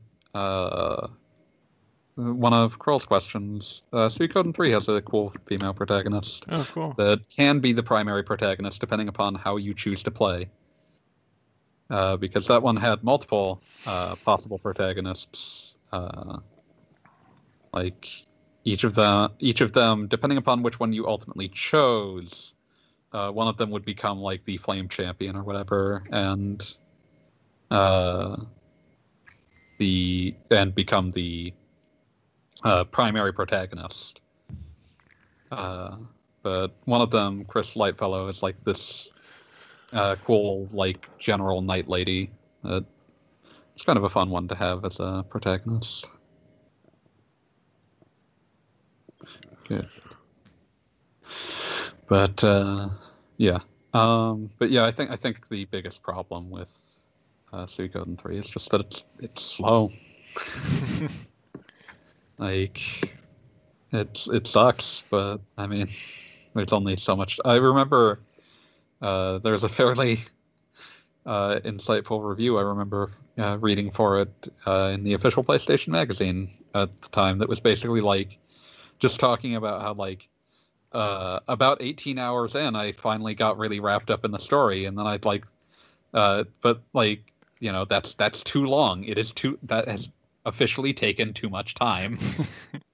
Like the way that they described it was like that was kind of the build up the review had, was that like they started with like, you know, 18 hours is a fair amount of time. You could play through the entirety of Suikoden 1. You could do your laundry. You could, you know, go out and go grocery shopping. Do all of those in the time that it takes for Suikoden 3 to really get going.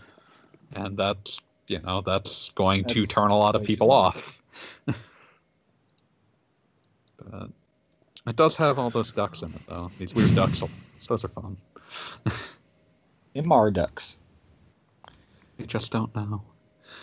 But yeah, and that leads us into question 27, which is, why does Eiyuden Chronicle go to the faux 2D look instead of full 3D like later Suikoden titles?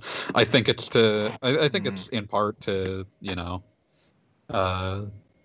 it encourages making the game a little faster. Mm-hmm. Like the environments are inherently a little smaller, a little less of a job to navigate, so you know, making it look a bit more like Octopath might help them in that fashion. Well, this battle's already going great. Shh, quiet. Oh. Huh? Nothing. You know. Oh, that's no good.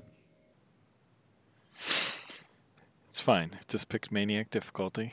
All is fine. Yeah, I asked you already why you did that. I don't think I'm ever going to get an answer. Because... Okay, replace that with, I don't think I'm ever going to get a good answer. Yeah. But yeah. Pacing's a big deal, and one of the strongest things about Suikoden 1 in particular, and 2 to a slightly lesser extent, is that they're always pushing forward. They're very... you don't have to spend a long time waiting for them to get where they're going. Like, because, like, I mean, Suikoden 1's like 12 hours long, and it tells a full and satisfying story with decent character development in that time. They really had to just... I really feel like you should be running at this stage. But...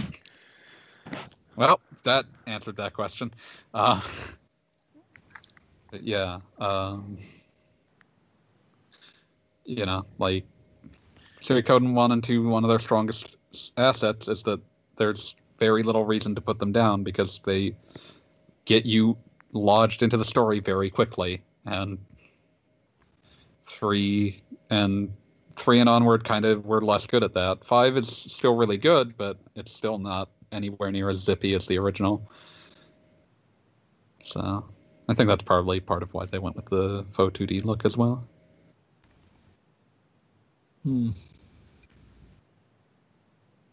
see. Here's one you guys might have more to say about.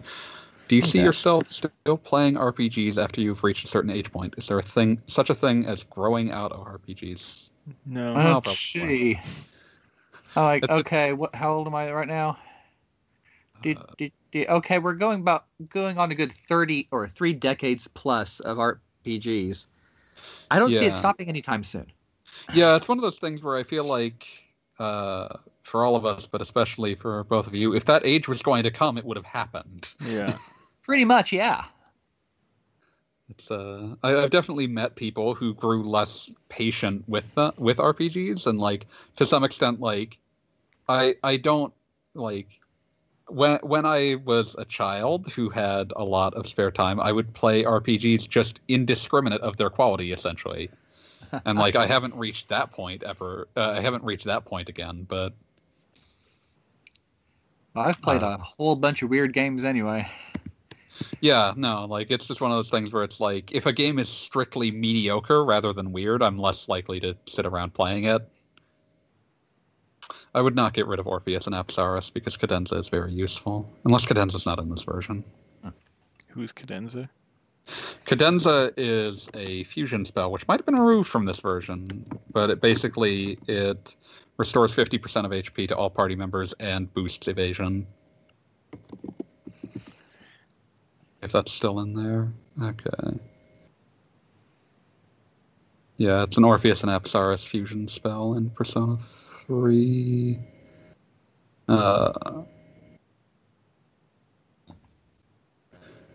Yeah, in Persona 3. In Persona 3 Portable. Oh, Cadenza is an item in this one. Okay, you're fine. Yeah, it's just one of those things. Like, my patience for games that are strictly mediocre rather than weird has gone down, but my desire to keep playing RPGs has remained quite strong, and I continue to play tons of them, old and new. Yeah, I'm thinking that we're probably not the best people to ask this question in the first place. Yeah. Yeah, we willingly associate ourselves with a site called RPGamer. I think we are self-selecting for loving this genre as long as possible. I just finished 2 100-hour RPGs. In preparation so that you'd be able to play another one that will take up hundreds of hours of your life. Yes. When I was left to my own devices when the pandemic started and I suddenly needed to fill a lot of time, I just played hundreds of hours of RPGs. So yeah. I don't see that really changing anytime soon.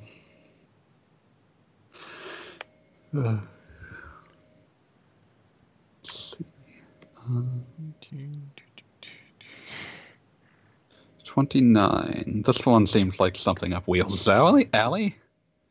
Do you have any limited editions of game consoles you want to own? Yes. Do tell. Confess. There's a really nice Dissidia PSP that I'd love to own. There's like a million weird PSPs. Yeah, I already have the portable third PSP, which is very nice. Is that what you're streaming off of? Yes. Yeah. I got one. Also, did you just die again? It's not important. I remember seeing a Saga 2 Specialty DS in the store once, and I sounds great. Was really annoyed that I couldn't afford it and couldn't really justify getting it. I think there was a Scarlet Grace Vita that I almost bought once off of PlayAsia, and by the time I actually considered doing it, it was long gone. That's a shame. I don't typically go in for limited edition consoles. I usually just I'm too much of an early adopter, and I don't typically feel regret for not having a slightly different console. I do have my Japanese PS2 is hot pink, which I believe was produced in limited quantities, and I do love that with all of my heart and soul. But less. That was something I fell into rather than something I actively sought out. It was just like someone offering to sell off their Japanese PS2 right when I was really getting into importing PS2 games. So it's like, this will be handy. And it was. Nice.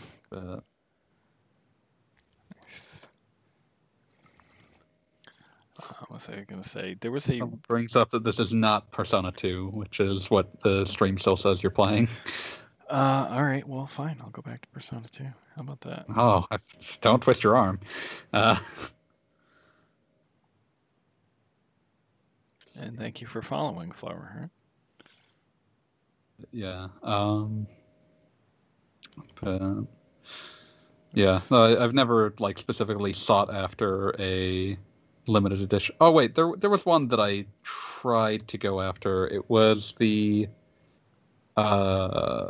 Majora's Mask 3DS. Ah, yes. Had a really cool design on it that I was not able to get hold of. There was a nice Persona Q 3DS.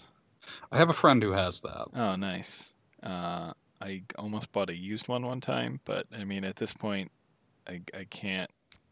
I mean, they're not even that expensive. I just can't really justify. You don't need another 3DS. That. Yeah. And with the new 3DS, I can't justify buying a non-new 3DS. Yeah, like what purpose could this possibly serve? Yeah. It's very pretty though. But yeah, I don't typically go in for these, but yeah, that was one of those cases where it was like the Majora's Mask new 3DS came out at the same time that the new 3DS was coming out, and I was determined to buy one of those, so it was a case of if I can get hold of it, I'll get the Majora's Mask one, Yeah. but I couldn't, so I didn't. Yeah, I got the Monster Hunter 4 new 3DS, which is baller. Monster Hunter 4 Ultimate? Yes. I wasn't sure if you were talking about having gotten a new 3DS from the Japanese version of Monster Hunter 4. No.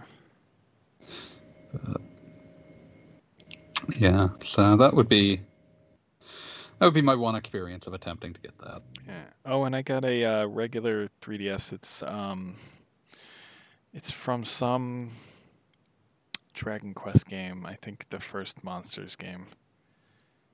Oh, hey, Tam's back. Hi, Tam. This has like some slimes on it. It's kind of nice. I'm curious what the date is on this first save file.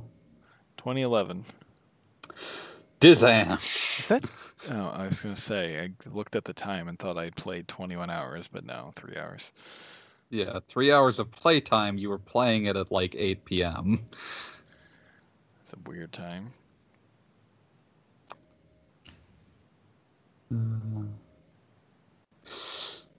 It's over a decade old. It's weird to think, oh, I already knew Wheels at that point. I'm old. Friends forever.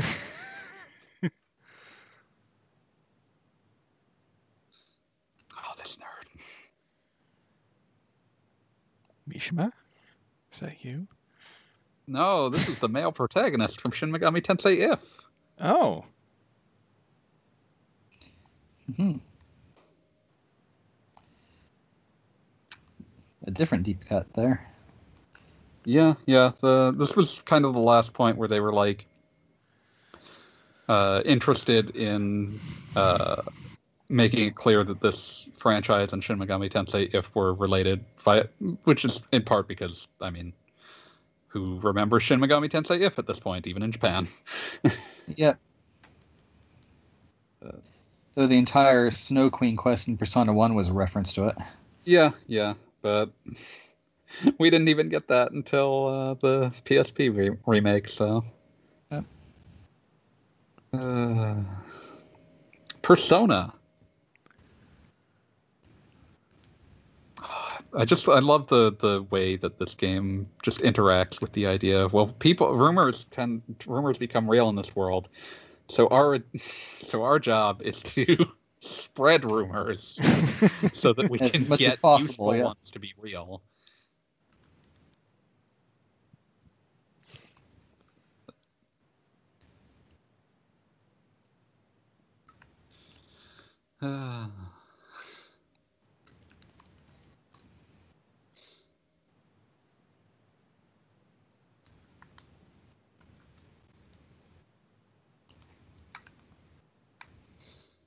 This nerd. I think he's supposed to be also related to Satomi Tadashi of the pharmacies, but I can't remember.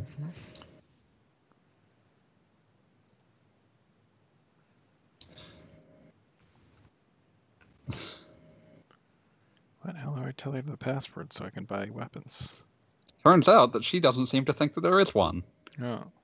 Maybe you should find someone who can convince a bunch of people that this is the case. Joker? Do I summon Joker again? No. Why would you do that? It went so well the first time. He tried to kill you and called you a thief. I'm not sure what you're expecting. Maybe it'll be Joker from Persona 5 this time. That would be quite a choice. Tam, Wheels did in fact get into several fights in P3P, so you're on the hook now. Yes. I wiped at least 3 times. Multiple times. The pain was real. I don't understand you, Wheels. Okay, speaking of rumors and rumor mongering, Yeah. the current area I'm in for this bizarre game I'm playing. In order to get up the mountain to the monastery, there's an avalanche blocking the way, and in order to get rid of the avalanche, I have to literally convince everybody else living on the mountain that the avalanche does not exist. Huh. And say that that it was all a hoax on TV, and that some guy told you that it wasn't actually real, and so it must obviously not be real. This appears to be working, which is even weirder. Wheels, you need to go to the detective agency. Oh, thank you. I think the detective agency in this is also tied in with Raido Kuzunoha. It's the Kuzunoha Detective Agency, isn't it? Yeah, I think I would imagine Raido was conceived on the basis of the existence of the Kuzunoha Detective Agency, but... Well, the Kuzunoha Detective Agency was actually, like, the main guy was the protagonist of Devil Summoner. Yeah. Was the head of that detective agency. Yeah. Oh, and you weren't... Raido was his ancestor. Yeah, yeah. You weren't here when we were discussing this, but there is a well-in-progress fan translation of original Devil Summoner, finally. Oh, cool. Also, here's Tamaki, the other protagonist from Shin Megami Tensei If. Interesting. She looks much less like a Dorcas. But... I was going to say there are like 3 or 4 different partner characters in If. Yeah. She's dating Tadashi for some reason. I love that the game's narration just says, for some reason. Like, the game's narration is not ready to make heads or tails of this relationship. Either that or somebody translated a section of Japanese way too literally. No, this game's localization is actually really good. I think that they were doing very specifically, like, for some reason. Because the other thing is that, like, it's made very clear that she's quite, like, collected and competent, and Tadashi's a yutz, so... Okay, that makes sense. Yeah. Also, I like this gigantic Maneki Neko that's just here for some reason. Why not?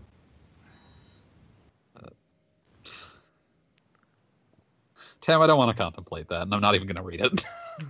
Not going to read it out loud. No one has to think about that. Flowerheart says there will be so many Jokers. So many. Yeah, Jokers. get ready for that. Although that you might not, you'll get fewer Jokers than advertised unless you're willing to see both of these games through to the end.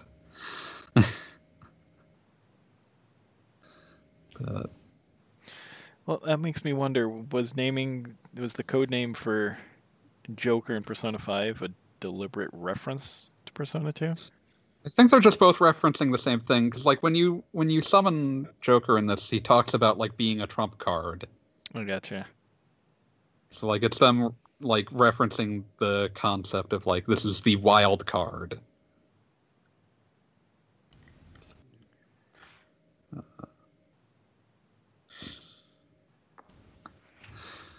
But yeah, I love the general cast and plot of this game because it's a great cast and it's an utterly wild plot. And also the dungeons aren't in first person. They aren't in first person. They're still relentlessly cruel, though. That's okay. At least I can have some idea of where I'm going. Also, Tam, I totally understand. It's just one of those things, like, I don't want to think about it. But yeah. One of the nice things about this is that this is not just, like, a scripted thing. There's a system where you can, like, alter things by spreading rumors. So you can, like, pay the Kuzunoha Detective Agency to, like, spread rumors that say this, like, Japanese toilet yokai exists, and then you can go fight it. Like, that sort of Toilet yokai, you say? Yeah. Hanako? Yeah, Hanako. There's a classic rumor there. Yeah. So, of course, if in a game where you can spread rumors to make them real, Hanako is one of them. I mean, I remember playing Shin Megami Tensei If, and Hanako was actually an encounter. Yeah, yeah. A general mob encounter. Yeah, yeah. think she's also a mob encounter in Persona 1, but in this they made her special because of the rumor concept. I remember watching Haunted Junction. Don't think I've heard of that one. But yeah. I think my brain is fried on questions. I'm just staring at Persona 2 in abject joy. I love the character art in this one. Like, go back and look at how Persona 1's portraits look. They're very strange looking. Especially the secondary characters. Huh? Before or after retouching? Both. Both, but especially before retouching, where it's just like, what? Why do you look like this? Well, in one case, it's because they decided that I needed to be a different race. Yeah. And they accidentally inserted some racism by not understanding how that was going to interact with some of the localization choices they made. Maybe don't have the characters, the one character you turn, you race lifted to being black into being the one that the rich kid keeps calling a monkey. That's maybe not. He's supposed to be a dick. He's not supposed to be like a really overt racist. So that was unfortunate. Mark danced crazy. Yeah, now you can buy guns and swords and whatever else needs buying. Mm-hmm. Oh, cuss high. But yeah, that was just really unfortunate. Compounding factors of localization. But yeah. That also gets weird because they localized the way to get back into the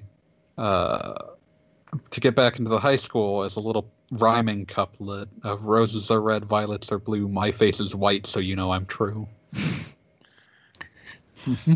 Oh yeah, they did everyone else too, though. Like, Mark was the one that was obvious because they made the character black, but everyone else was like bleached a bit to try to make them, I guess, look Caucasian. It mostly makes them look like they like have albinism.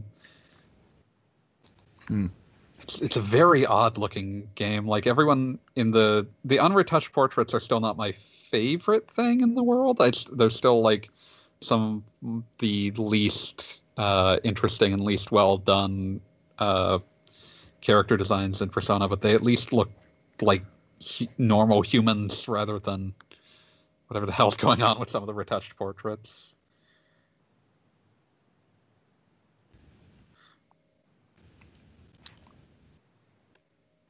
But yeah, do we have anything else we want to go over?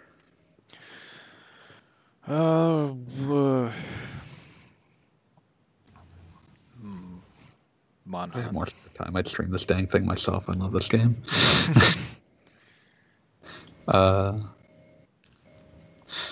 Also, Tam, on Discord, I'm the FBM. But yeah, so I guess we should probably get to the plug. Oh yeah. Hey. Okay. Yes. Almost forgot. So yeah. So Princesses of the Pizza Parlor, a 9-episode or 3 paperback series on Kindle and Kindle Unlimited for anyone who just enjoys silly Dungeons and Dragons style hijinks, as in playing the game, not necessarily in the fantasy, but both. Yes. Yeah. Okay. Michael Yadimiza is the pen name. Because wouldn't you know, Michael Baker is stupidly difficult to Google. I know people with the last name Miller. I know how it is. Yeah. Could be worse. Could be John Smith. Yeah. Yeah.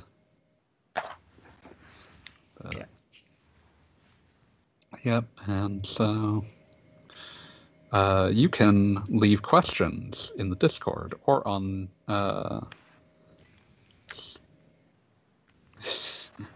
You can leave questions on the Discord or in the comment section. Discord, go and join the RP Gamer Discord. Even if you don't want to leave questions, it's a nice place. There's fun people there. Occasionally, Wheels picks a fight with some of our listeners. That's always fun. I don't know why you do this. It happens like once a week. I'm a low-level internet troll. I mean, obviously. I think that's the only way you could. I think that's the only way you could survive working at Inside Mac Gaming, as long as you did. Sorry, I went for the low blow. But yeah.